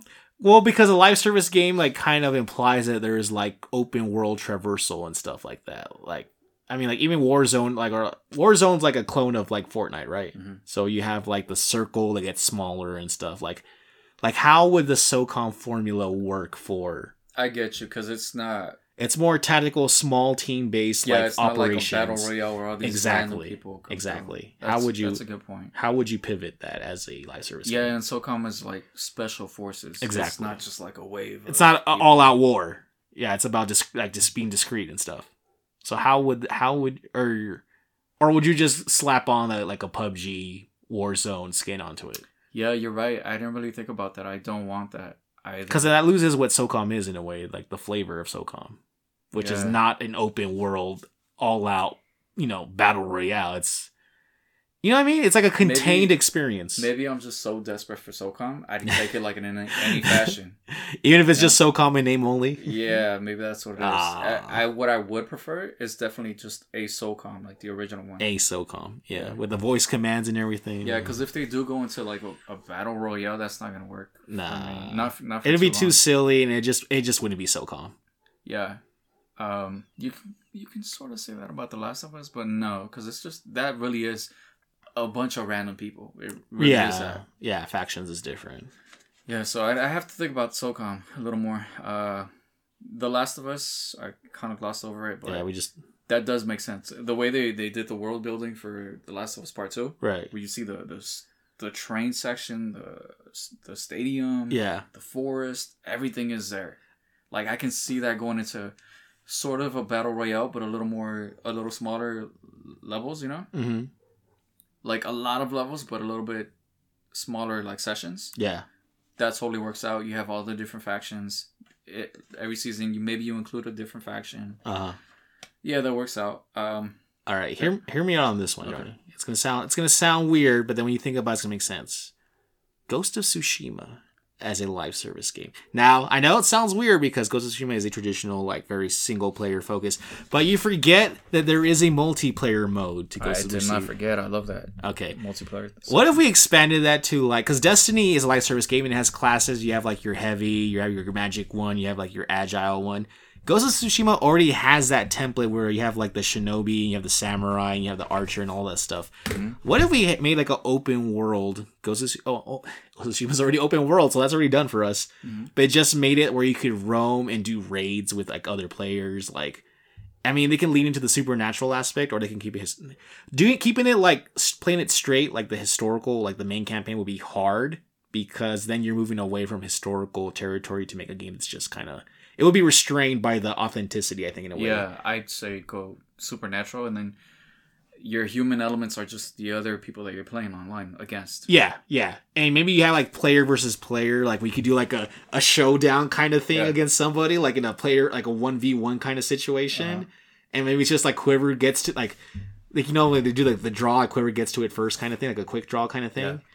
And then you could have, like, situations where, like, oh, like, you know, maybe it's not just Mongols, like, maybe, like, other forces or factions or, like, supernatural, like Onis and stuff, or, you know, there's, like, a limited time Oni event, and so you have to, like, get your party together, make sure you have one of each type of character to cover your bases, and then do raids, loot enemies, find better gear and weapons, and kind of just, I think that formula, it's there for, like, it's already pretty much done. It's just, you just need to expand it a little bit more, and you have your live service Ghost of Tsushima game. Probably call it something else other than Ghost of Tsushima, though. It doesn't seem all that difficult to adapt, right? Compared to a lot of other I just don't want it to be all red. I ain't like that color choice where everything's just red all the time, because that's how the multiplayer is for some reason. Like, a lot of red. Just change that. But the rest, I feel like you have your classes, right? You have your heavies. You're like, it can kind of be where they have Ghost of Tsushima, like the regular open world, but then they have, like, pocket dimensions that you decide to go into. Yeah, those will be your dungeon raids, where like, because like traditional live service games like MMOs and stuff like that have like okay, your whole party is going to be moved to this separate section away from the open world aspect to do, like, this one, like, instance or event or whatever, and then, like, you know, when it's resolved or whatever, then you come back to the open world again, kind of stuff. So they could do that. Like, if you want to look at an example, like Marvel Avengers, like the Avengers, like, is a live service game basically. And you have characters who you level up individually, who get, like, skill trees and stuff. Like, it's already there. They just kind of need to, you know, just tweak it a bit for, like, to accommodate, like, more than just 4 people in the world. Yeah. So that's my pitch for those two. That's a great suggestion. What do you think? Anything else? We got Metal Gear. Not Metal Gear. The problem that's Konami, though. Twisted Metal. Yeah. That's what I meant to say. That's basically just what's that, All Stars, whatever, Rocket, whatever thing that they already have, kind of. So what would it be like? It would be like Forza Horizon 5, where, like, you have everybody driving around the map at the same time, doing individual things, and they can team up when they want or something. Or would it be like a battle royale where all the cars are dropped into the map and, like, the circle gets smaller? That's a lot likelier. That's what you think? Yeah, I would play that. They need to change the storm. Like, what is the storm like in Call of Duty? It's gas. It's poisonous gas. It's like some kind of, it's like Nova gas from Black Ops, I think. Yeah, they need more iterations. Like, when you're in it, you start coughing and your health drops, and you're just coughing and coughing. They need more iterations. Like, for The Last of Us, it could be like, of course, like, if you go beyond the darkness, like, you can see the darkness and coming through, and if you go beyond that, you just get overwhelmed. Fungus. Oh, I thought like the fungus, like the cordyceps or something. Like, it's airborne. Well, you know how the spores? The spores? It could be spores, but it could also be, like, if you fall too far back, like, the odds of you making it out, you can make it out of that storm, the clicker storm. Oh, you know what? Fallout, it doesn't have it anymore, but Fallout 76 did a mode like that, where when you were on the edges, it was like a forest fire. It was a forest fire that caught up to you. That's dope too. That's really cool. And, like, you couldn't be in the circle of, like, the fire because, you know, it would burn you. So I think you could do that if you're doing it, like, in nature-based arenas. Yeah. Where it's like an actual, like, well, not weather, but it's an actual, like, natural geological, like, threat. Yeah. I feel like the storm doesn't necessarily have to be that. Like, you have to bring all the... I mean, it's there as a mechanic because they don't want you to camp the entire game, and otherwise, it would just go on forever. Yeah, well, I mean, they have to bring all the players together, right? Yeah. But why can't they have the storm, but also have, like, hot zones within the safe zones, Like, yeah. Like, you have the storm. Fortnite used to do that, right? I don't know if it still does it. Well, they have, like, this mechanic where you could throw, like, a Molotov. Didn't they have it where, like sometimes, like, they overlap, and there's, like, little safe spots within the storm and stuff like that, remember? Or no? Well, they have, like, they have Molotov or a grenade. You throw it, and it creates its own storm. And if right. you throw it in the storm, it creates a safe zone. And, it reverses. It out, That's dope. So you can, like, just throw it down where you are and be safe. Yeah. Or you have to run to, like, go through the storm to get to the safe spot. Well, like, if you were in a shootout and you're in the storm and you need some time to patch up, but you don't want to be exposed. Spotted, yeah. You create a zone out in the storm, which is protected. You patch up and you just jump back into safety. Okay, so let's get back on topic. How would this work for Metals? I want to say Metals, like for Twisted Metal. Do we do the Fortnite approach of dropping people into a smaller, closer, like closing arena, basically? Okay, well, it's gonna be in the city, of course. Right. It's gonna be in the city, in the desert. You can do what Fallout does, where it's like radiation closing in. Also, that's the other one. It's fire, and the other one is like radiation. Well, that's interesting. I was gonna say it's podcast is too long. I don't give a fuck. No, we're still good. We're still doing good. It'd be cool to discuss like we got into The Last of Us. Like, what is the actual storm? Like, what is making everybody... Spores, I'm thinking spores. Yeah, so The Last of Us, SOCOM, I don't know what that is. Maybe there's radiation for that. Okay, not all these games, of course, are going to be the Fortnite model. Like, some of them I just told you are going to be like Destiny, where it's a live service game and there's no, like, threat of running out of time. You're just, like, in the open world and doing dungeon raids and just living the world. Oh. Because live service games, it's like a broad... It's not just, like, PUBG and Fortnite. It's also Destiny. It's also, like, MMOs, kind of, in a way. Mm-hmm. It's a broad... Basically, a live service game, the definition of live service game is a game that continues to receive additional updates and content through the life of the game. And beyond release, basically. So that's why Warzone, Call of Duties are, in a way, considered live service games because they keep receiving updates and seasons and stuff like that. Yeah, you're right. So it doesn't have to be in the sole context of Fortnite where you're closing in and, like, Yeah, it could just be a timer. It can just be it could be a cooperative multiplayer game, basically. Yeah, it could just be everybody's in the city and then there's a timer running. And whoever gets the most kills wins. Yeah, that's one concept, yeah. For Twisted Metal... That's exactly what one of the Warzone modes is. There's no closing thing. It's just like whoever gets the most money. You have to find the money throughout the map. And whoever has the most money by the time of the map, either whoever gets to $1 million first or by the time it runs out wins. So the other one I have is Uncharted. Okay, now I know you're saying that because you love Uncharted multiplayer. How would that work as a live service game? Would it just stay like traditional Uncharted with seasons? Like the traditional multiplayer with seasons? Or how would you want to do that? Because a live service game tends to have like a lot of players. Well, the last iteration of Uncharted had the multiplayer like an arena fighter. Capture the flag, yeah. Or take the relic and bring it to your base, that type of thing. But they did have this other thing where you fight pirates, like you fight like little bosses. So like player versus enemy kind of stuff. PvE as we call it. Yeah. Like the NPCs in Fortnite kind of. Yeah, but among that you still have to fight well, yeah, you have like your little boss and then you have like all his minions. Mm-hmm. And they like there's phases to it. Okay. And then you run through the phases, but they also get stronger. Like they become bullet sponges. Okay. And you also get upgrades, right? You can upgrade you get money, you go to the chest, you upgrade your guns, you buy guns.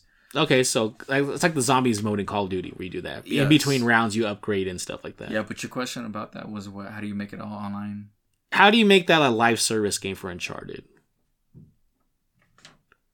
Well, you just create... Are we on an open world map? Or is it more like an enclosed situation? Like, are we constantly exploring and running around? Or is there like lobbies in between matches? Like, how would that play out? It's an Uncharted game, so yeah, there's going to be a lot of exploration. Like, make sure you check out every piece of the map and then you find this relic, take the relic, and maybe there's some booby traps you got to get out. Yeah, because when I think of Uncharted, I think of like the climbing, the parkour stuff, and I'm like, how would that translate to a multiplayer? Like, you know what I mean? Because what makes Uncharted, besides Nathan Drake and like the relics and all this stuff, is like the DNA of the combat, right? The jumping and solving puzzles and doing like... Yeah. Like, if you could find a way to do that with a multiplayer live service component, like, that would be amazing, because I personally can't really see all the Uncharted stuff as a live service game. Why not, though? Like, what makes it different? I feel like that would just basically just be like a third-person shooter. Yeah, I feel like it would lose a lot of what makes Uncharted, which is puzzles, the jumping around and stuff, and parkour and swinging on ropes, and like, unless you can integrate that into the environment as like, yeah, I don't see why that can't be included. I guess if it would have to be objective based then, like, here's the flag on top of this like monument, like, you know, like just all these people climbing like right next to each other competing for it, maybe that way. Okay, well, in a lot of these type of storylines, you have like Nathan Drake, or you have I forgot the Chloe or what's his wife's name in it? I forgot her name already. Chloe's not his wife. Oh, Elena. Yeah, there you go. Yeah. Elena. So you have them, and then you have the other factions that are both trying to go for the relic. So like it's not just shooting. You have to go get the relic. Right. That is his brother, maybe. Yeah, that is a storyline. Like you have Drake, and then you have his brother. But would that be like every season's like a new relic or a new like part of the world or something like that? Like a new. Yeah, drop in a new map, and then it's a new type of relic. Like, hey, we got to deal with pirates this time. This time we got to deal with where the enemies and the theme change. That would be cool. Yeah, like a new location every like 3 months. That seems really daunting to have like different storylines. That sounds very intensive. Environments. Yeah, but that would be ideal. Unless they were able to front load like the first few maps like before the game came out to buy themselves time and just release those like little by little, like trickle them out, and then that would buy them time to work on the other stuff if they already have a few of the worlds already out of the way. You know what I mean? And just slowly release them. Oh yeah. And that would buy them time to like. When the game comes out, like they're already working on the 4th iteration of the season or something, you know what I mean? Like stuff like that. That might help. Yeah, but I mean, what game do we really have where they explore it? This is dope, dude. Like, you get to explore El Dorado, you get to explore pirates, and then maybe you get to, like, what are ancient mysteries? Like, maybe you go to Egypt, you gotta find, like, the staff of, I don't know, of the Ark of the Covenant. Imagine a level where you're like in search of the Ark of the Covenant. That would be cool. I think that would work really well just because then you would have people who would not want to want to get that FOMO. Yeah. And I think that would help with player retention in the long run. That'd be dope. It's like, hey, you gotta play this season because it's not coming back or something. Yeah, the storyline isn't coming back yet. That's cool. I like that idea. Okay, you convinced me. That could work.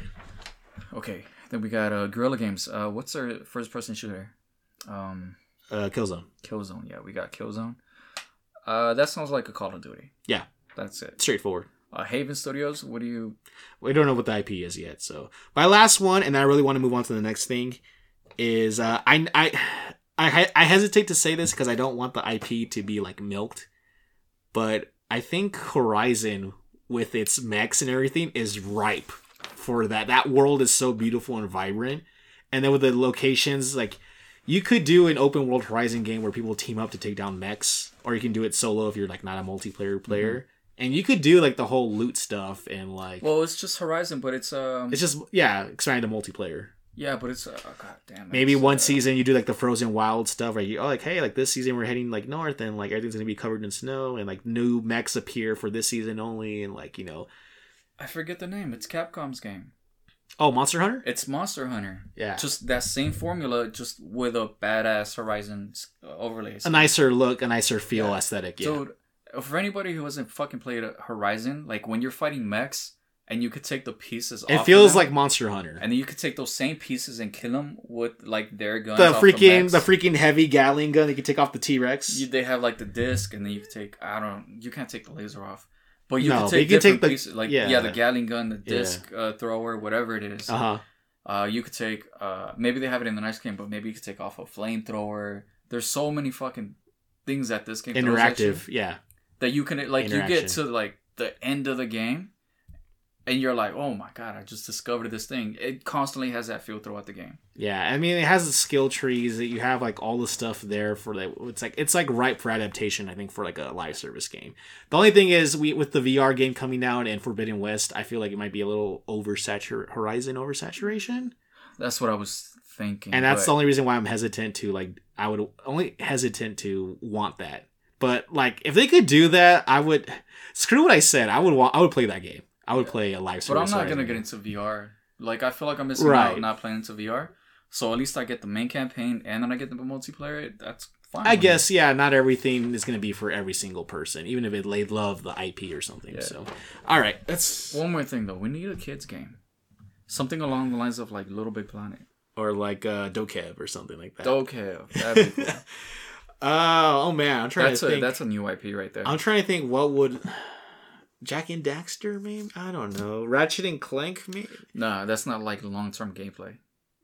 Yeah, you're right. But if it was like that setting adapted maybe for like the mechanics of a live service game, maybe we have multiple planets and stuff and systems and like you're traveling around, kind of like Destiny where you travel around different planets. That's the closest thing I can think of to like a bit. No. Well, some games still okay and they're not like Ratchet and Clank or Jak and Daxter. Jak and Daxter, like a Plants vs. Zombies. Like that's a online multiplayer game, right? Yeah, it is. You're right. But that's like small rounds like Call of Duty as a third person. Yeah. I don't know if for a little kids game would work for that. Like Little Big Planet would not work. I think that's too kind of that's too almost too kiddish. Where like no one's gonna log in and play Little Big Planet. It's like, oh, I can't wait to get the new loot for Sackboy. You know what I mean? Well, that's what I mean for a little kids game, and it's also dope because you create your own levels. I think they would have to... I think if they wanted to do a little kids game, it would have to be a fresh original IP that's designed around that. Oh, maybe like what is it called? The game where you're like it just came out. It's a multiplayer game. I don't know which one. It's the guy with his wife. The guy with his... Oh, It Takes Two? Yeah. Something like that. Yeah, it's like... It's with a very toy-centered thing. It's got a mature storyline. Yeah. Right. I can see that. All right. That was a long segment. That was, but that's fine. It was. I was enjoying the conversation. I thought we had some really dope ideas. Let's move on to our final story, Johnny. This comes from IGN, of course, the big boy, written by Ryan Dinsdale. I like that name. 60,000 Battlefield 2042 players have petitioned for their money back.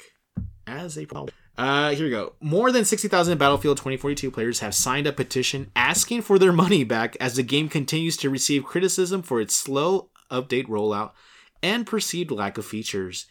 Eurogamer spotted the petition, which requested that refunds available on Steam be extended to PlayStation and Xbox customers, and said EA made, quote, a mockery, end quote, of customers who purchased the game. The publisher admitted itself that it made it sound like they went to like an asylum.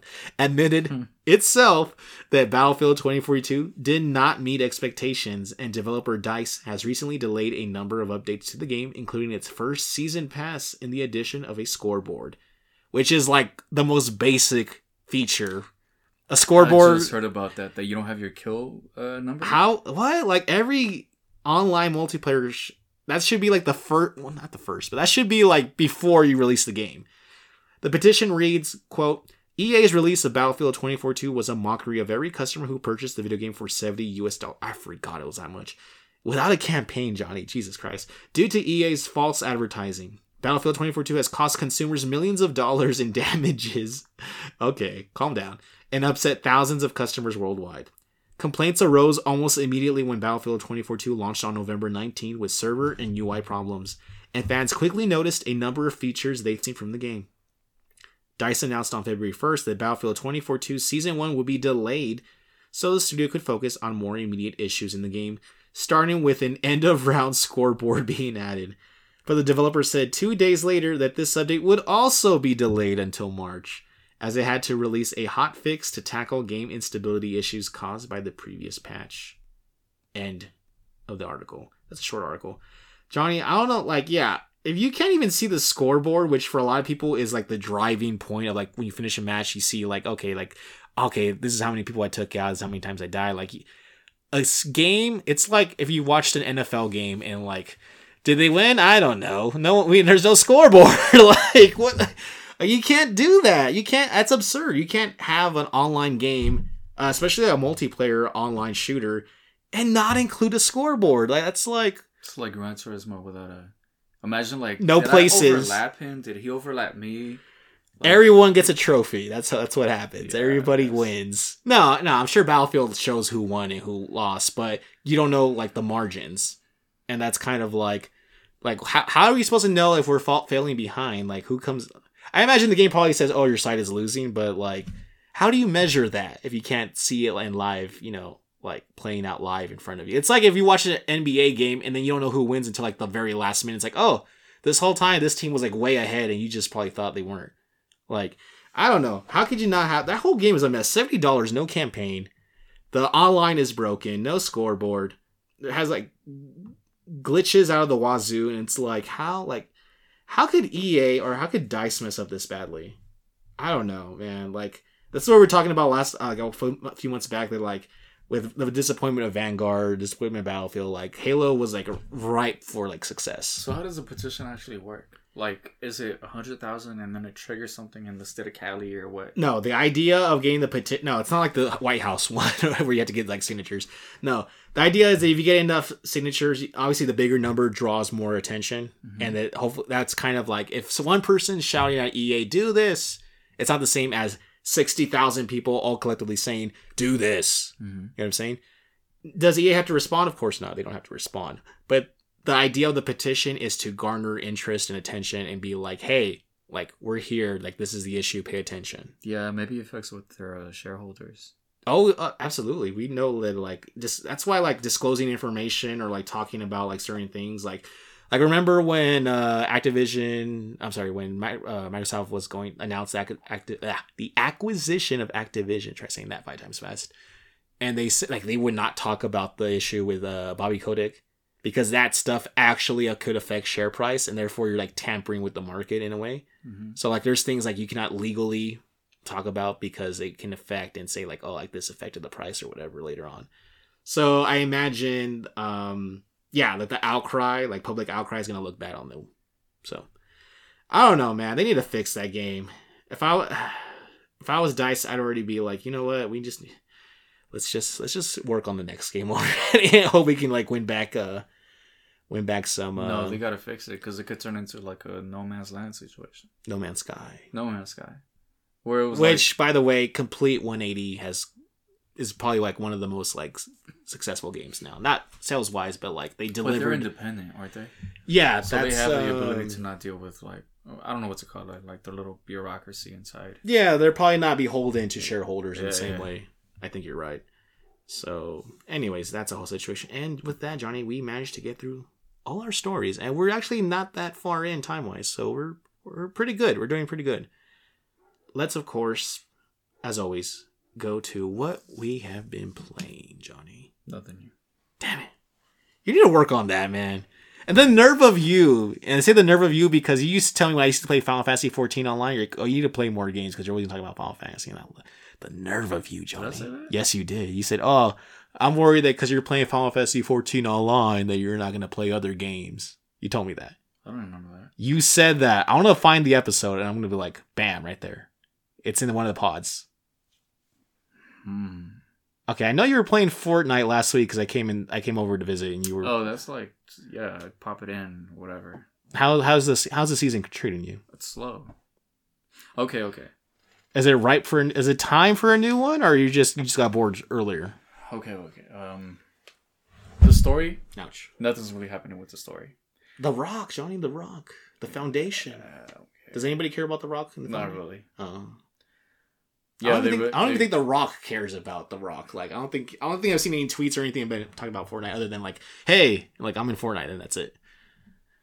Yeah, nobody really, like, cares about it. Like, there was a reveal. It's like, oh, cool, he's in it, and then that's it. Okay. There's a new section on the map. It's like a covert canyon. There's a bunch of, like... Oh, so what happened in the last season? The whole fucking island flipped on its side. Fucking whatever. How does that work mechanically? It's Fortnite. Like, they do whatever the fuck they want. Wait, so is everybody just standing vertically on the flipped island? Or... You said upside down or sideways? You said side, right? So it's like, is it just like a vertical terrain now, or what do you mean? Yeah, actually, I heard there was a reporter who said this. They were worried about islands flipping. A fucking news broadcaster. A real island? Yes. Why would they flip? Exactly. How would you flip an island? Everybody knows they don't flip. But this newscaster said... This nudecaster. Nudecaster. Yeah. Okay, so the island flipped and there was a covert... So the thing is, they're trying to dig from the bottom of the island to our side of the island. Like, is this like a cartoon, like China, we're digging into China kind of situation, like through the core or something? If you look at one of the last updates later, you'll see like the rocks thing, and they're like going through the middle of the fucking island, and there's all this infrastructure down there. So did you still drop from the bus then, or no? Yeah, all that stuff happens. But onto the edge of the not the top of the island, right? Well, same thing, same bus, and you just drop into the map, and that's it. That's not like the interesting part though. Like, oh, okay. The storyline is one thing, whatever. Like, there's new locations that's updated, but the gameplay is a lot better with that MK with the red dot. Mm-hmm. That you said you were kind of the first person gun. Yeah, dude, they added a little SMG. It's like an SMG with a long clip. Mm-hmm. What do you think that is? That's SMG. Yeah, but I was hoping it looks like an Uzi. Is what I was trying to say. Well, it could be a Mac 10, could be an Uzi. There's a lot of SMGs that have like. Nah, I think it looks like an Uzi. Okay. So they added that thing. Or Tech 9 even. They added this flare. You can shoot it at builds because you don't like to build, right? I don't. So you can just camp in a bush, take the flare, and you know what's funny about that is last week. Yeah. Was it last week? Yeah, it was on Friday. I was with a class that I was subbing for, and I forgot why the topic came up. The kids were. I heard the word Tilted Towers. And I was like, oh, they're talking about Fortnite. They're like, Mr. O, do you play Fortnite? I'm like, I haven't played Fortnite in a while, but like I know Tilted Towers because that was like my go-to spot when I used to play Fortnite. Mm-hmm. And they're like, oh, like shoot, I already lost the point I was gonna make. What were you just talking about, Johnny? Flares. Oh, that's right. And they were talking about, and I said like I don't like Fortnite. I said because I hate building, and the kid's like, oh yeah, like I hate like if you shoot at somebody, like they immediately build a fortress. I'm like, thank you. So it's not just a me problem. It's even the kid, even the youth hate building. Like that's like if you can't build, like that puts you at a huge disadvantage in Fortnite. Mm-hmm. So like the kids were saying like, oh yeah, like we don't like the building either. Like I suck at building. Like I just prefer shooting. I'm like, thank you. That's exactly what I want to hear from a second grader is that they love the shooting. Yeah, like the appeal of Fortnite is what most other games are gonna have when they're online that way, and that really comes down to you having. You have to be into the meta. No. Oh. You have to have a partner. You gotta have like friends that are with you, and then that you're on with them often. Like, hey, what's up? What are you doing? Whatever. Mm-hmm. Hey, check out this thing I learned. It's like a quick. You can't just do well with randos. No. Randos do random shit. Like they'll drop out the bus and everybody picks a spot. That's why I always play. Fucking guy. That's why I play solo, Johnny. Everybody's out for themselves.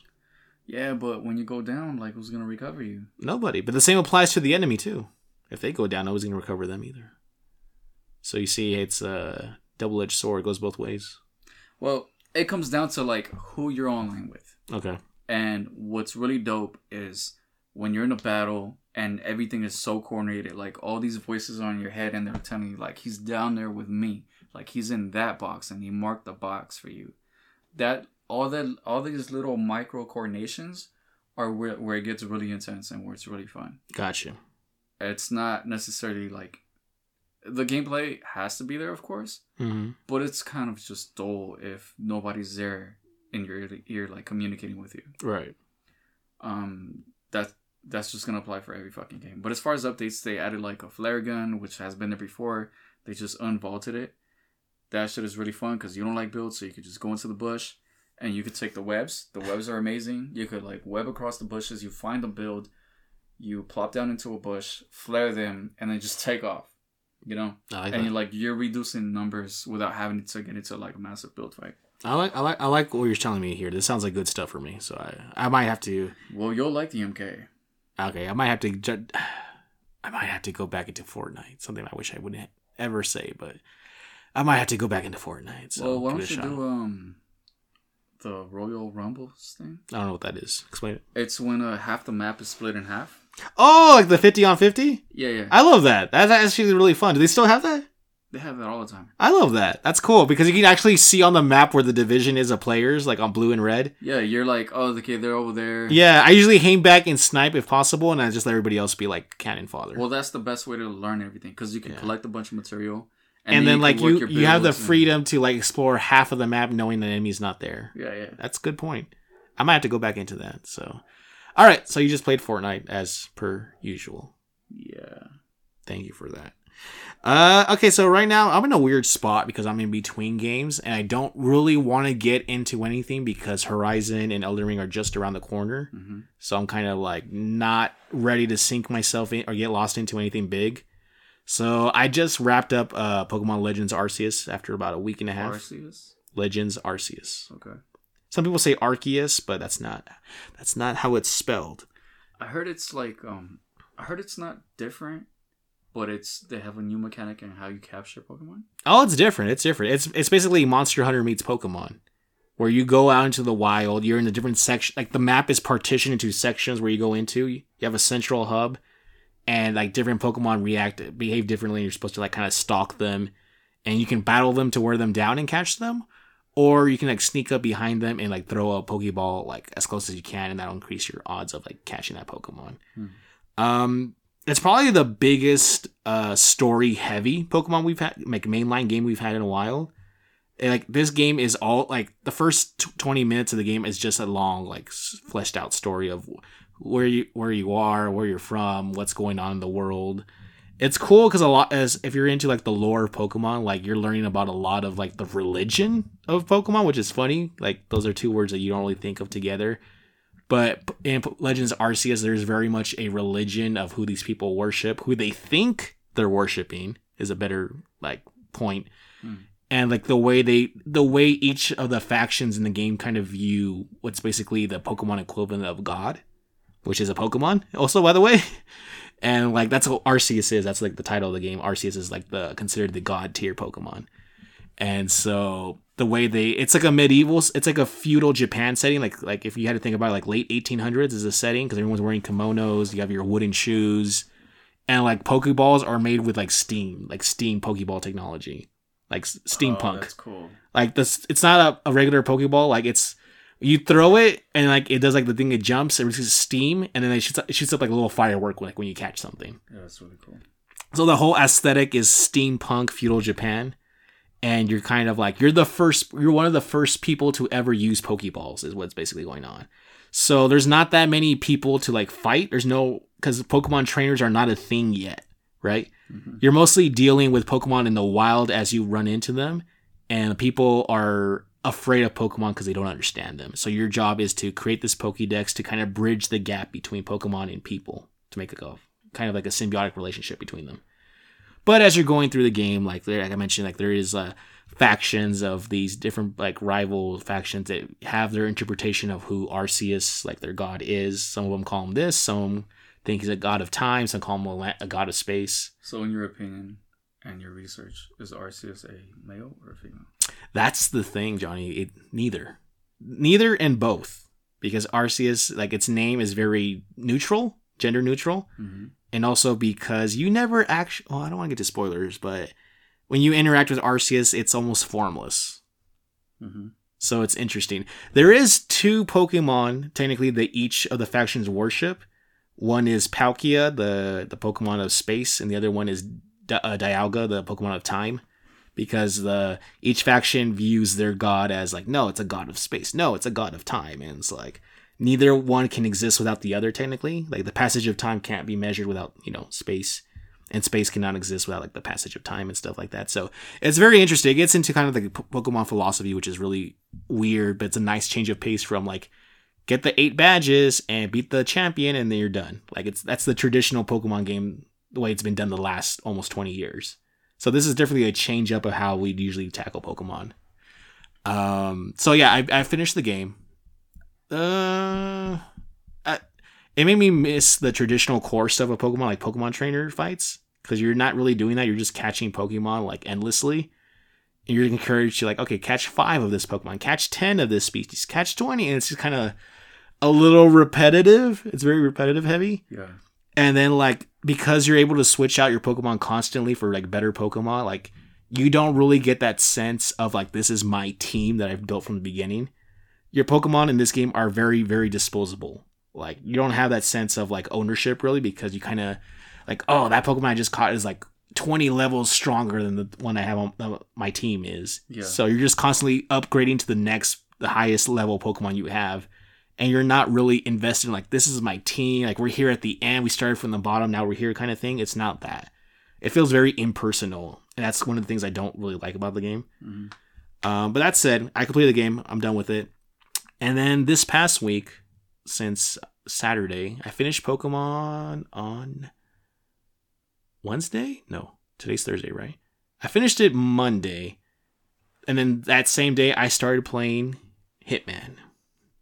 Not Hitman 3, but the original Hitman. Because it's Hitman 1, 2, and 3 are on Game Pass. So I'm like, you know what? I want to get into Hitman. And also, you can play Hitman 2, Johnny. Hitman 2 is on PS4 with one of the PlayStation Plus free games, if you're interested. That might be a good idea, because we can both play like the same thing until, Horizon comes out next. There's one of the missions for that when you go to that house. That's so vague. There's like, I'm halfway through the game and there's more than one house. It's by the beach, and you go to a modern house. And there's like a villa in Italy that's by the water. I don't know if that's the same thing. A villa is like a house, so yeah, maybe. No, it's like one of the missions. I think you get off a dinghy, and then you're on the beach, on the shore, and then you go to a house. No, not yet. If there is, I haven't seen it yet. That starts off. None of the missions I played start off on the beach yet. One starts off like on a street, like on a bench. The other one starts off at the start of a fashion show. Another one starts... Is there one where you're on a boat? Not yet. I heard about it, but I don't know if it's in Hitman 1 or 2. Well, it's got to be 2, because I'm pretty sure I got it off of PlayStation Plus. Yeah, 2 was on PlayStation Plus at one point. I tried it. Yeah, I couldn't get into it. Really? Okay, well, I want to get into that, because Hitman 1, like, I did the tutorial and it explained to me, like, how to do missions, like, how, like, disguises to not give yourself away. Yeah. How to like take out don't kill more people than you need to kill. If you leave bodies lying around, people will be alerted, they'll discover them. So you're like, a lot of it's like hiding bodies and stuff. And then what I like is how free you are to approach the missions. There is so like when you complete a mission, it'll like show you every single thing you did, as well as the grayed out things you could have done. Mm-hmm. So I don't know if you saw that in Hitman 2, but in Hitman 1, like, it's a grid of squares, and everything you did is a square that gets lit up, and then whatever you don't stays blacked out. So, like, I'll do a mission for the first time, and I'll do, like, maybe, like, 20% of the things I could have done in that mission. So you'll see, here's alternate ways you could have killed that target. And I'm like, that's a really creative way. Or, like, how would I have done that? Like, it, like, encourages you to, like, go back and replay and try to get, like, all the extra stuff. Because for everything you do accomplish, you get, like, here's a new weapon, or here's, like, a new disguise, or... Now when you come back to this mission, you can start off with like this weapon like already hidden in place kind of stuff. So I love how there's the freedom to like, you don't have to do things exactly the way like, kill this target in this manner. It's like you are like, here's your tools, here are your targets, have fun, figure it out kind of stuff. And I love that because it makes it so much more engaging. Now, I don't know how Hitman 2 plays because you played Hitman 2. I haven't yet. I have it. I'm going to play that one on PS5 because I do have it on the PS. I feel better with the PlayStation controller in my hand compared to Xbox. So I'm going to play that on PS4. But what was your experience with Hitman 2? Because you say you just didn't click with it? Well, I've played 1, which I don't really remember much of. 2... so we're talking about the new Hitman. We're not talking about like the PS2 era Hitman games, right? No. Okay. So the reboot of Hitman. So I agree with everything that you said. I like the whole gameplay loop where you're finding disguises and different approaches. Like, hey, I'm gonna take the elevator. I'm just gonna take this alley. Like, there's different ways to get to your objective. Like, for example, when I did the mission with when you're in the shore and you get to the house. Yeah. There's people that drive up and there's little things you can do like you get there before they get there, right? Yeah. So you have the option to explore like the kitchen, for example, or like set up the stage, right? Like there's like, hey, you can tamper with this thing if you have the wrench with you. Yeah, like in the house, you can tamper with the drinks. You can poison them. Yes, yeah, it's a big thing. So when they get there, they're screwed. It's one of the things that they might possibly do. Because they're already scripted to go that way. You already know. Yeah. So you can do that, or maybe you can pick them off one by one and put them in a closet. One of the approaches was after I failed. The game's very forgiving, I think. When you fail, you're able to like load checkpoints rather than starting over the whole thing. Mm-hmm. I figured out like my target loves this specific drink. And whenever he drinks it, if I poison it, he'll go straight to the bathroom to throw up. Mm-hmm. So what I did was like on the final attempt was I poisoned the drink and I already went to the bathroom ahead of time and hid it like in the closet that's in the bathroom. So when he comes over and he's like throwing up, I come out from behind and I drowned him in the toilet. So that was like one kill. That was a specific way to do it. All right, that's cool. But what I don't like about it is say you didn't take advantage of the situation prior to them getting there. You know, laying the what did you say? I said like the trap or like the field, like in the field work. The field work before they get there. If things don't go that way, you have the opportunity. It says you can still kill them all, right? Yeah. You have that option, but a lot of times, basically, just go guns blazing at that point. Yeah, like okay, that's what I'm trying to say. Sometimes I'm like, let's fucking go guns blazing. It's I don't know about Hitman 2, but Hitman 1, it's so hard to do that because you're not as well equipped as say like the soldiers or bodyguards are. You just have a silenced pistol, and like there's no health packs, and I don't think you regenerate health. So, like, if you go guns blazing, you're going to have a very, very bad time. Is that different in Hitman 2? Like, are you able to just, like, Terminator Commando your way through? Because I wasn't. It doesn't lend itself to that. Like, exactly, the gameplay, I think, is awful for that. Because it encourages you to play it the way it wants you to play, which is, like, stealthy and, like, you know, tactically. It doesn't want you to go in guns blazing because then, like, that's just not as... It's not as rewarding. It's just not as fun. It's not designed that way for you to play it like Metal Gear. Okay, so if we were like in a building, right, and they know where my location is, like they know where I'm fucking positioned, so it's like they're gonna shoot at that fucking place, I'm screwed, right? I understand that, but there's other little situations like when I'm in the house, I decide guns blazing, but they don't quite know where I'm at. Like they know they have an idea, a general idea of like this was the last place you were like spotted. Yeah, but then that's where I'm annoyed because like if I know they're coming through that corridor. And I'm right here behind this wall, I know when to peek out. But when I actually peek out and start shooting them, the gameplay itself is just fucking terrible. Yeah, the gunplay is not the strongest. And I think that's by design, actually. I feel like the game discourages you from playing it like a traditional third-person shooter because it wants you to be forced to think and figure out the situation like on site rather than like... We're going to make you a commando and like all the stuff, everything we focus on making this game is just going to go out the window because you're just going to go guns blazing.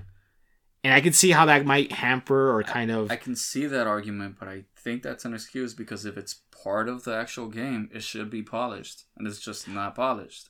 I haven't gotten far enough to try it, but I know there is like fully automatic weapons. Mm-hmm. Like you do get options for sniper rifles, you get options for assault rifles, shotguns. So I know they're in the game. I'm just not interested in playing the game that way. I like the idea of being covert, being an assassin where you're not seen, you're kind of hiding in plain sight. Yeah. So I haven't played it that way. So I can't argue that you're wrong or anything. I don't know.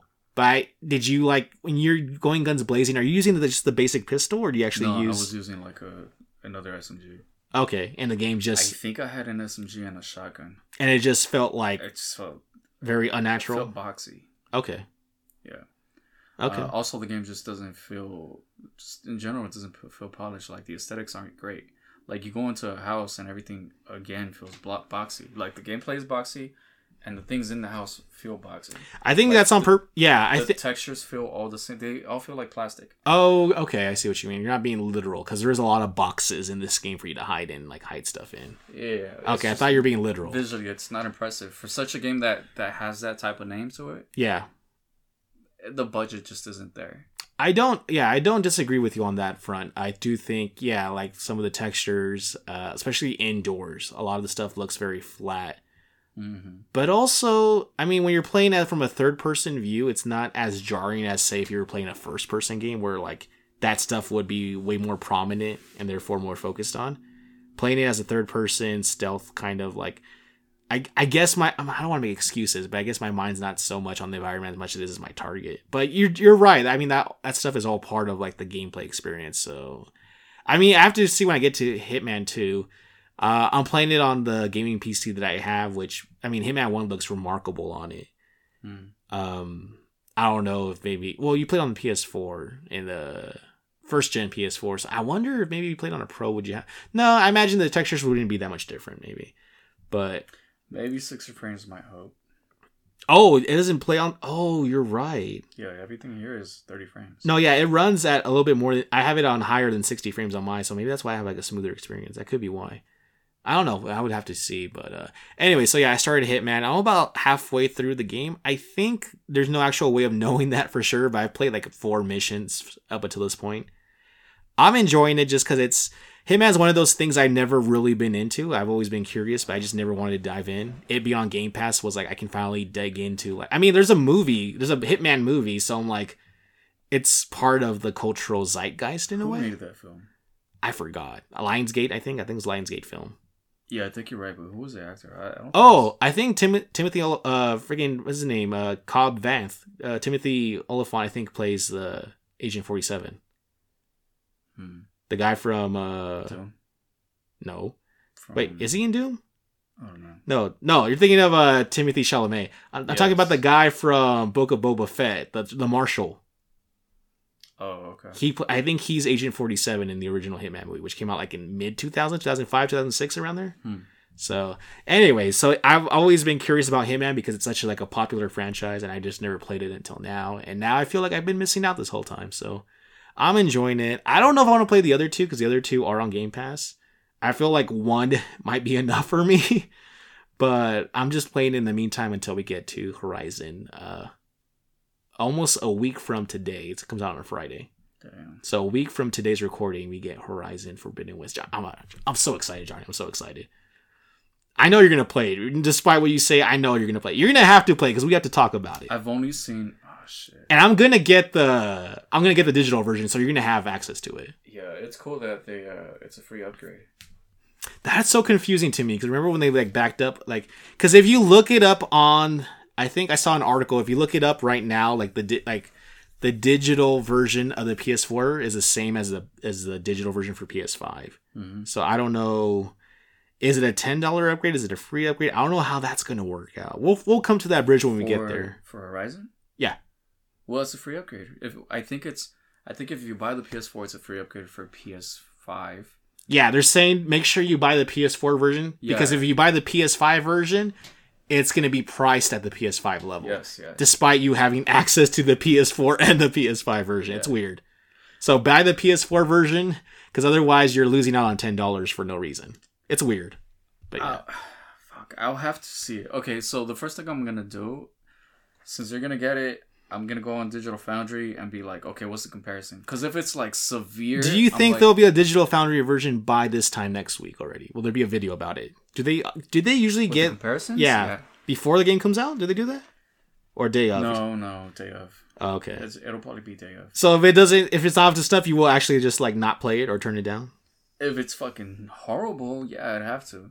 What if it's just hey, it's not the same frame rate? Is that going to be enough to turn you off or no? Okay, well, the thing is, Horizon is the type of game I'm going to play twice. So it'll probably be PS4 and then the second... second coming on PS5 when you get it? Yeah. Okay.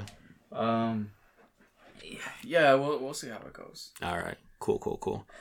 All right. So yeah, that's all I've been playing. Finished Arceus, started Hitman, and just biding my time for Horizon. And then a week after that, whenever I finish Horizon, I'll get Elden Ring. I'm probably not going to finish it in a week with work and everything. I don't think there's no way I'm going to finish it in a week. You got to platinum that game, dude. We'll see if the platinum's even easily attainable or not.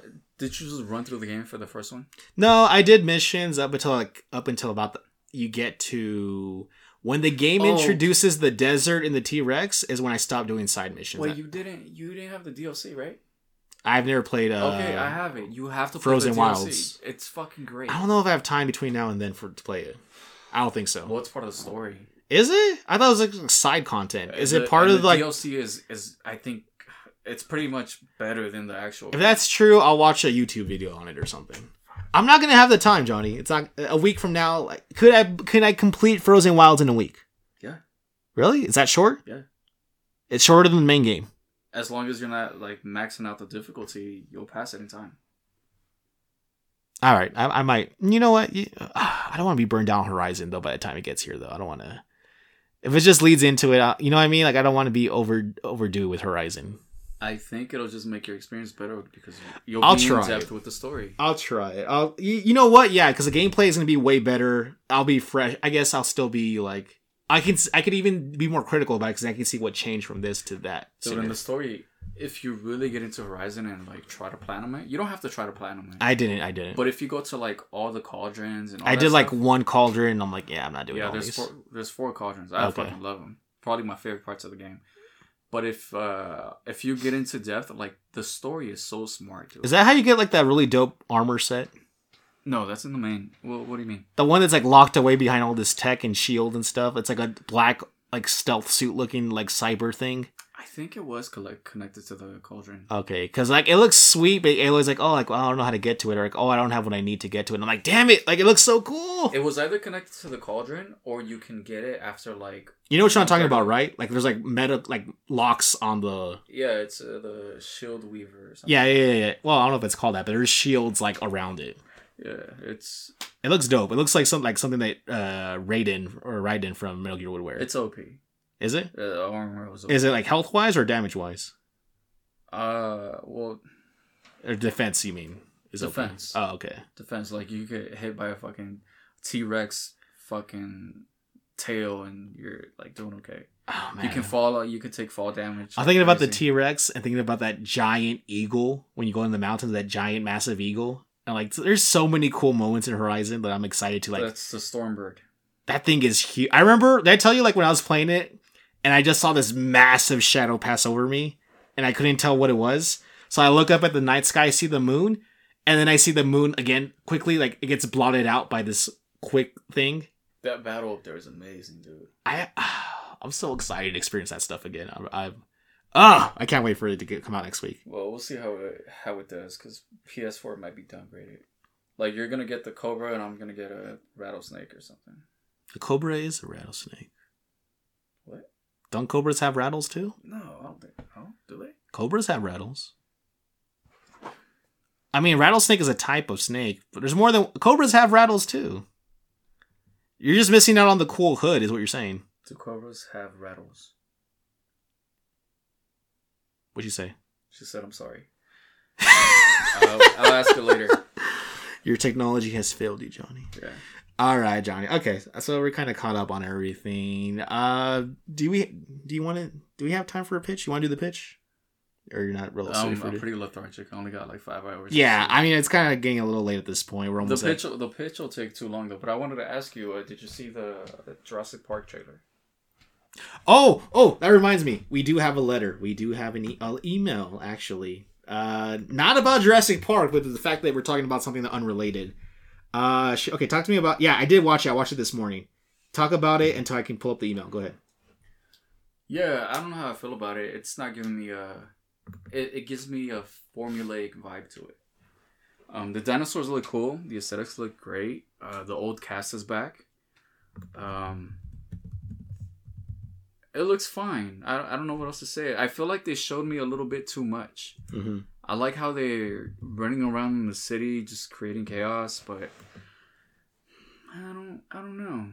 It feels like it's too just formulaic. I don't know how else to say it. It feels so far removed from traditional Jurassic Park movies. It feels like... Also, you know what it is? I don't get a sense of like horror. Like the first one, although it was for kids, but dude, like the T-Rex in the first one, the T-Rex when it eats the goat, that shit is horrifying. That's like, true. Like you're not... it's scary because you don't see it. Throughout the movie, like you always see like not glimpses of it, but you see like what it can do without seeing it directly. So like not seeing it makes it scarier in a way. And then when you do see the T-Rex, it's like that dramatic in the rain moment. Yeah, where they're like... the car where everything is like stopped, quiet and but it's the water shakes. Like everything leading up to the T-Rex is like setting up like the suspense for you. Yeah, the situation where they're in the water and then they're like, you gotta be fucking quiet, you know. And then the dad is looking at the kids in the front car and they're like, don't make a fucking sound, like right. Everybody, I found the letter. I found the email, but I'm just waiting for you to finish. Okay, all right. So this comes to us. I'm not gonna say the email address, but. Initials Michael L. That's what I got. All right. Michael L says, "Hey Andrew and Johnny, love the podcast. Since you guys are very big into PlayStation stuff, I wanted to know what is your favorite mascot of the PlayStation era? I mean, Spyro, Ratchet, Jack, Crash. Although I'm not sure if Crash still counts now. Which one of those characters do you think is either representative of PlayStation as a brand, or just which one do you think stands out to you the most?" That's a good question. That's a really good question. For me, I'm very biased towards Sly Cooper. I love the Sly Cooper games. I played like one of the Jak and Daxter games, but it didn't really do much for me. Crash, I mean, I think Crash still counts, right? Because it's PS1, PS2, that era, like when mascots were a big thing, like Sonic and Mario, like that was like the late 90s, early 2000s. I mean, can you count the more mature games as mascots? I love Kratos. I think he's talking about like animals, like not animal. Anthropomorphic? Yeah, he doesn't say Kratos. No, it's Jak and Daxter, Sly, Spyro, Crash. Okay, well, it's gonna be Crash because Crash is when I really started getting. Okay, I probably told this story. It's short. I was really pissed off when I got a PS1. Yes, I remember the story. Yeah, I wanted a N64 and my brother wanted a PS1. We unwrapped the gifts and I started fucking crying. And then he had it all connected. It was like a tall dresser and I couldn't stand just watching him have fun with his new console. It's like, look at that punk over there. Bitch. Look at him having fun over there. I'm over here so sulking. Eventually, he was playing Crash. So eventually I was like, hey, bitch, let me play this game. And I actually think of you like just pushing him, like move over and you just like snatch the controller or something. There was some scenarios. Some variation like of that. Okay. So Crash was the first game I played on PS, and that's probably my favorite mascot. Because of that. Because you're nostalgia for it. Yeah. I think Sly for the same reason. I mean, I played Crash too. I remember Crash 3 Warped is like my favorite Crash game of all time. Mm-hmm. That was on the PS. That was the last PS1 Crash game. But Sly Cooper, man, playing Sly Cooper, especially 2 and 3, like those as gameplay experiences are so above what Crash has ever done. It's basically kind of playing like Ocean's 11 with anthropomorphic animals. Yeah. Like you set up heists, you do the scoping out, you do the spying, you literally come up with a battle plan of how you're going to steal like this relic or like this museum thing or whatever. And I love heist and stealth stuff like that. So Sly, because you're not encouraged to like fight in the open, you have to like sneak around and stuff. Yeah. It's almost like Metal Gear Solid for kids in a way. That's how I would describe it. Without the shooting, but just the sneaking around, hiding in objects, planning stuff out. The boss battles are really well done in Sly 2 and 3. Sly 1 is much more of a traditional platformer, not my favorite, which is like level by level. It's not my thing. But I think right now, I think Ratchet probably carries the PlayStation torch right now because of the recent games, especially from late PS2 up throughout the entire PS3 and now through the PS4 and now really to the PS5. I feel like Ratchet has been from Insomniac Studios. He's been spearing the first party kind of like, carrying the burden in a way you could say. In a way that Kratos hasn't, because although Kratos is like, Kratos is way more popular, I think, than Ratchet. And like the games are on a far different level because it's Sony Santa Monica. Yeah. But when I think of PlayStation, like Ratchet comes to mind a little bit sooner than Kratos does to me. But I think that's just because you and I play completely different games traditionally. Okay. But I think Ratchet is so much more because it's been there even before Kratos, like Ratchet and Clank. There's like 5 of them on the PS2, a handful on PS3, and like less on PS4. But Ratchet has been that consistent, like Sony face. Well, who carried the PS3? Shoot, that's a tough one. Probably Snake. No, not Snake. I don't know. The PS3 is a weird era in PlayStation history. It's like, it's kind of just a hodgepodge of like, just whatever was thrown. I mean, we had Lair, we have Resistance, Killzone. Like, so no one really like. I God of War 3 was like one game on there, but like that's a weird question for me. As far as like these mascots go, I think 1 and 2 were carried by Crash, and then 4. I think even you can make the argument that even Ratchet carried 2 because there was way more PS2 Ratchet games than anything else. Maybe Jak and Daxter, because there's also a lot of those. So I guess the PS5 will be Ratchet and Clank. But I think 3 is, I don't know if this counts, but Sackboy. Oh, you're right. He didn't mention Sackboy, but that is one of them. Yeah, you're right.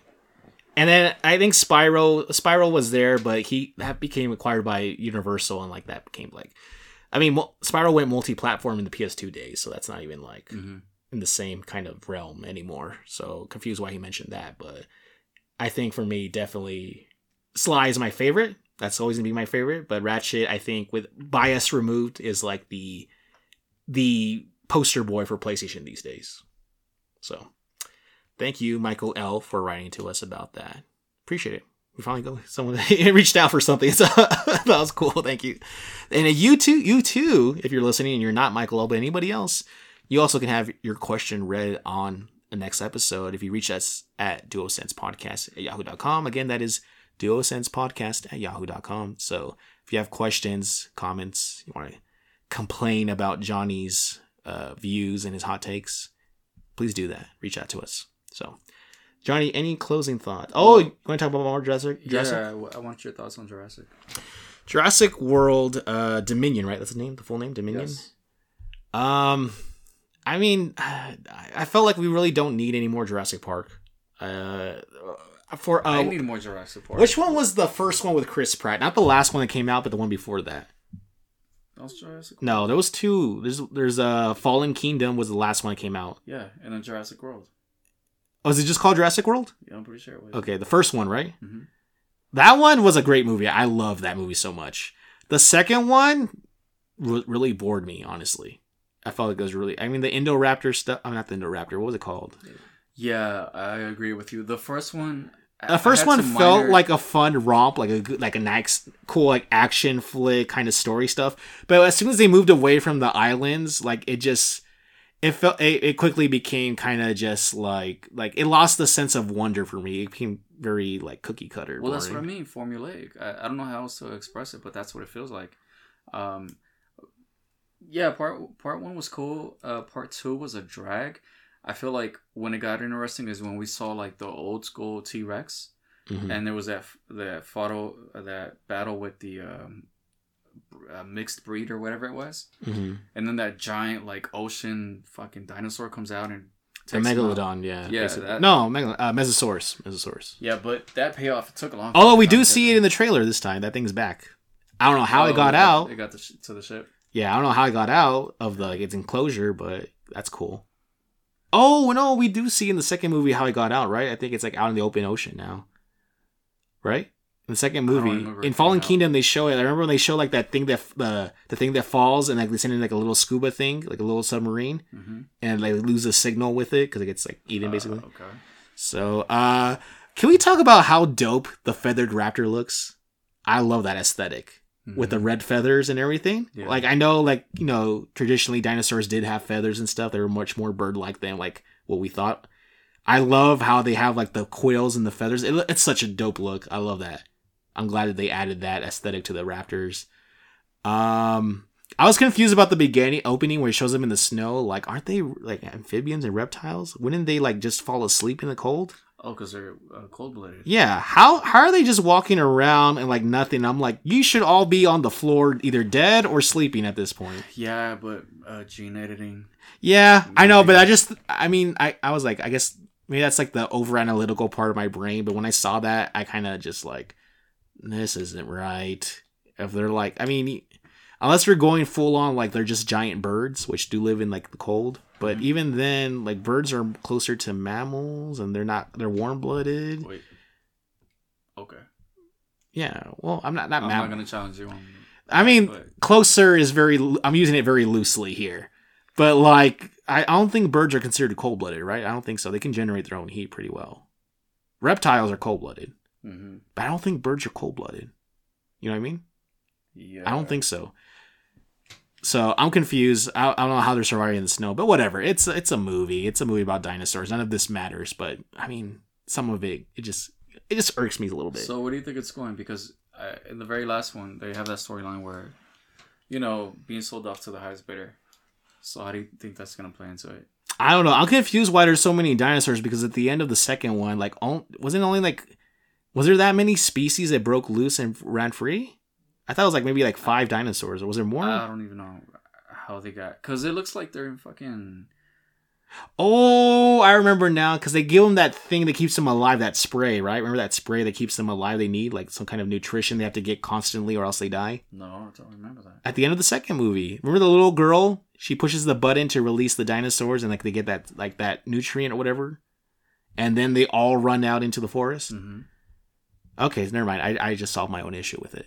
Okay. I'm curious to see how there's so much like variation and diversity of dinosaurs in the open. Like, I feel like they would have died off as soon as they couldn't find a steady supply of food. You know what I mean?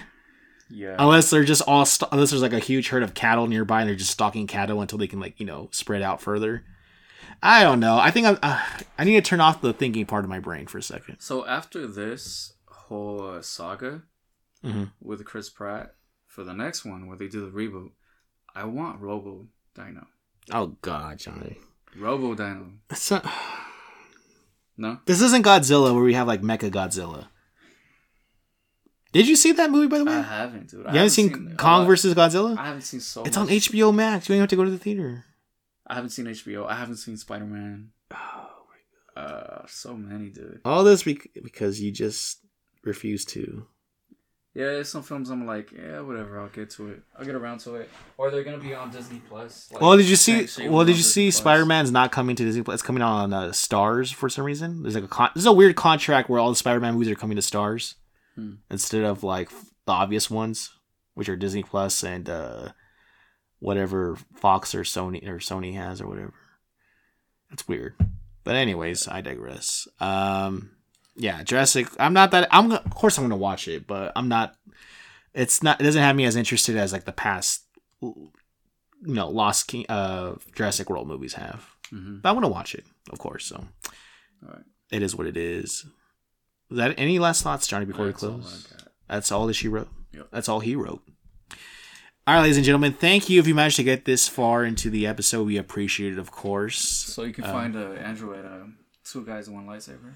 No, it's called My Star Wars Show under the Backlog Banter banner or umbrella on YouTube. That's where you can find me.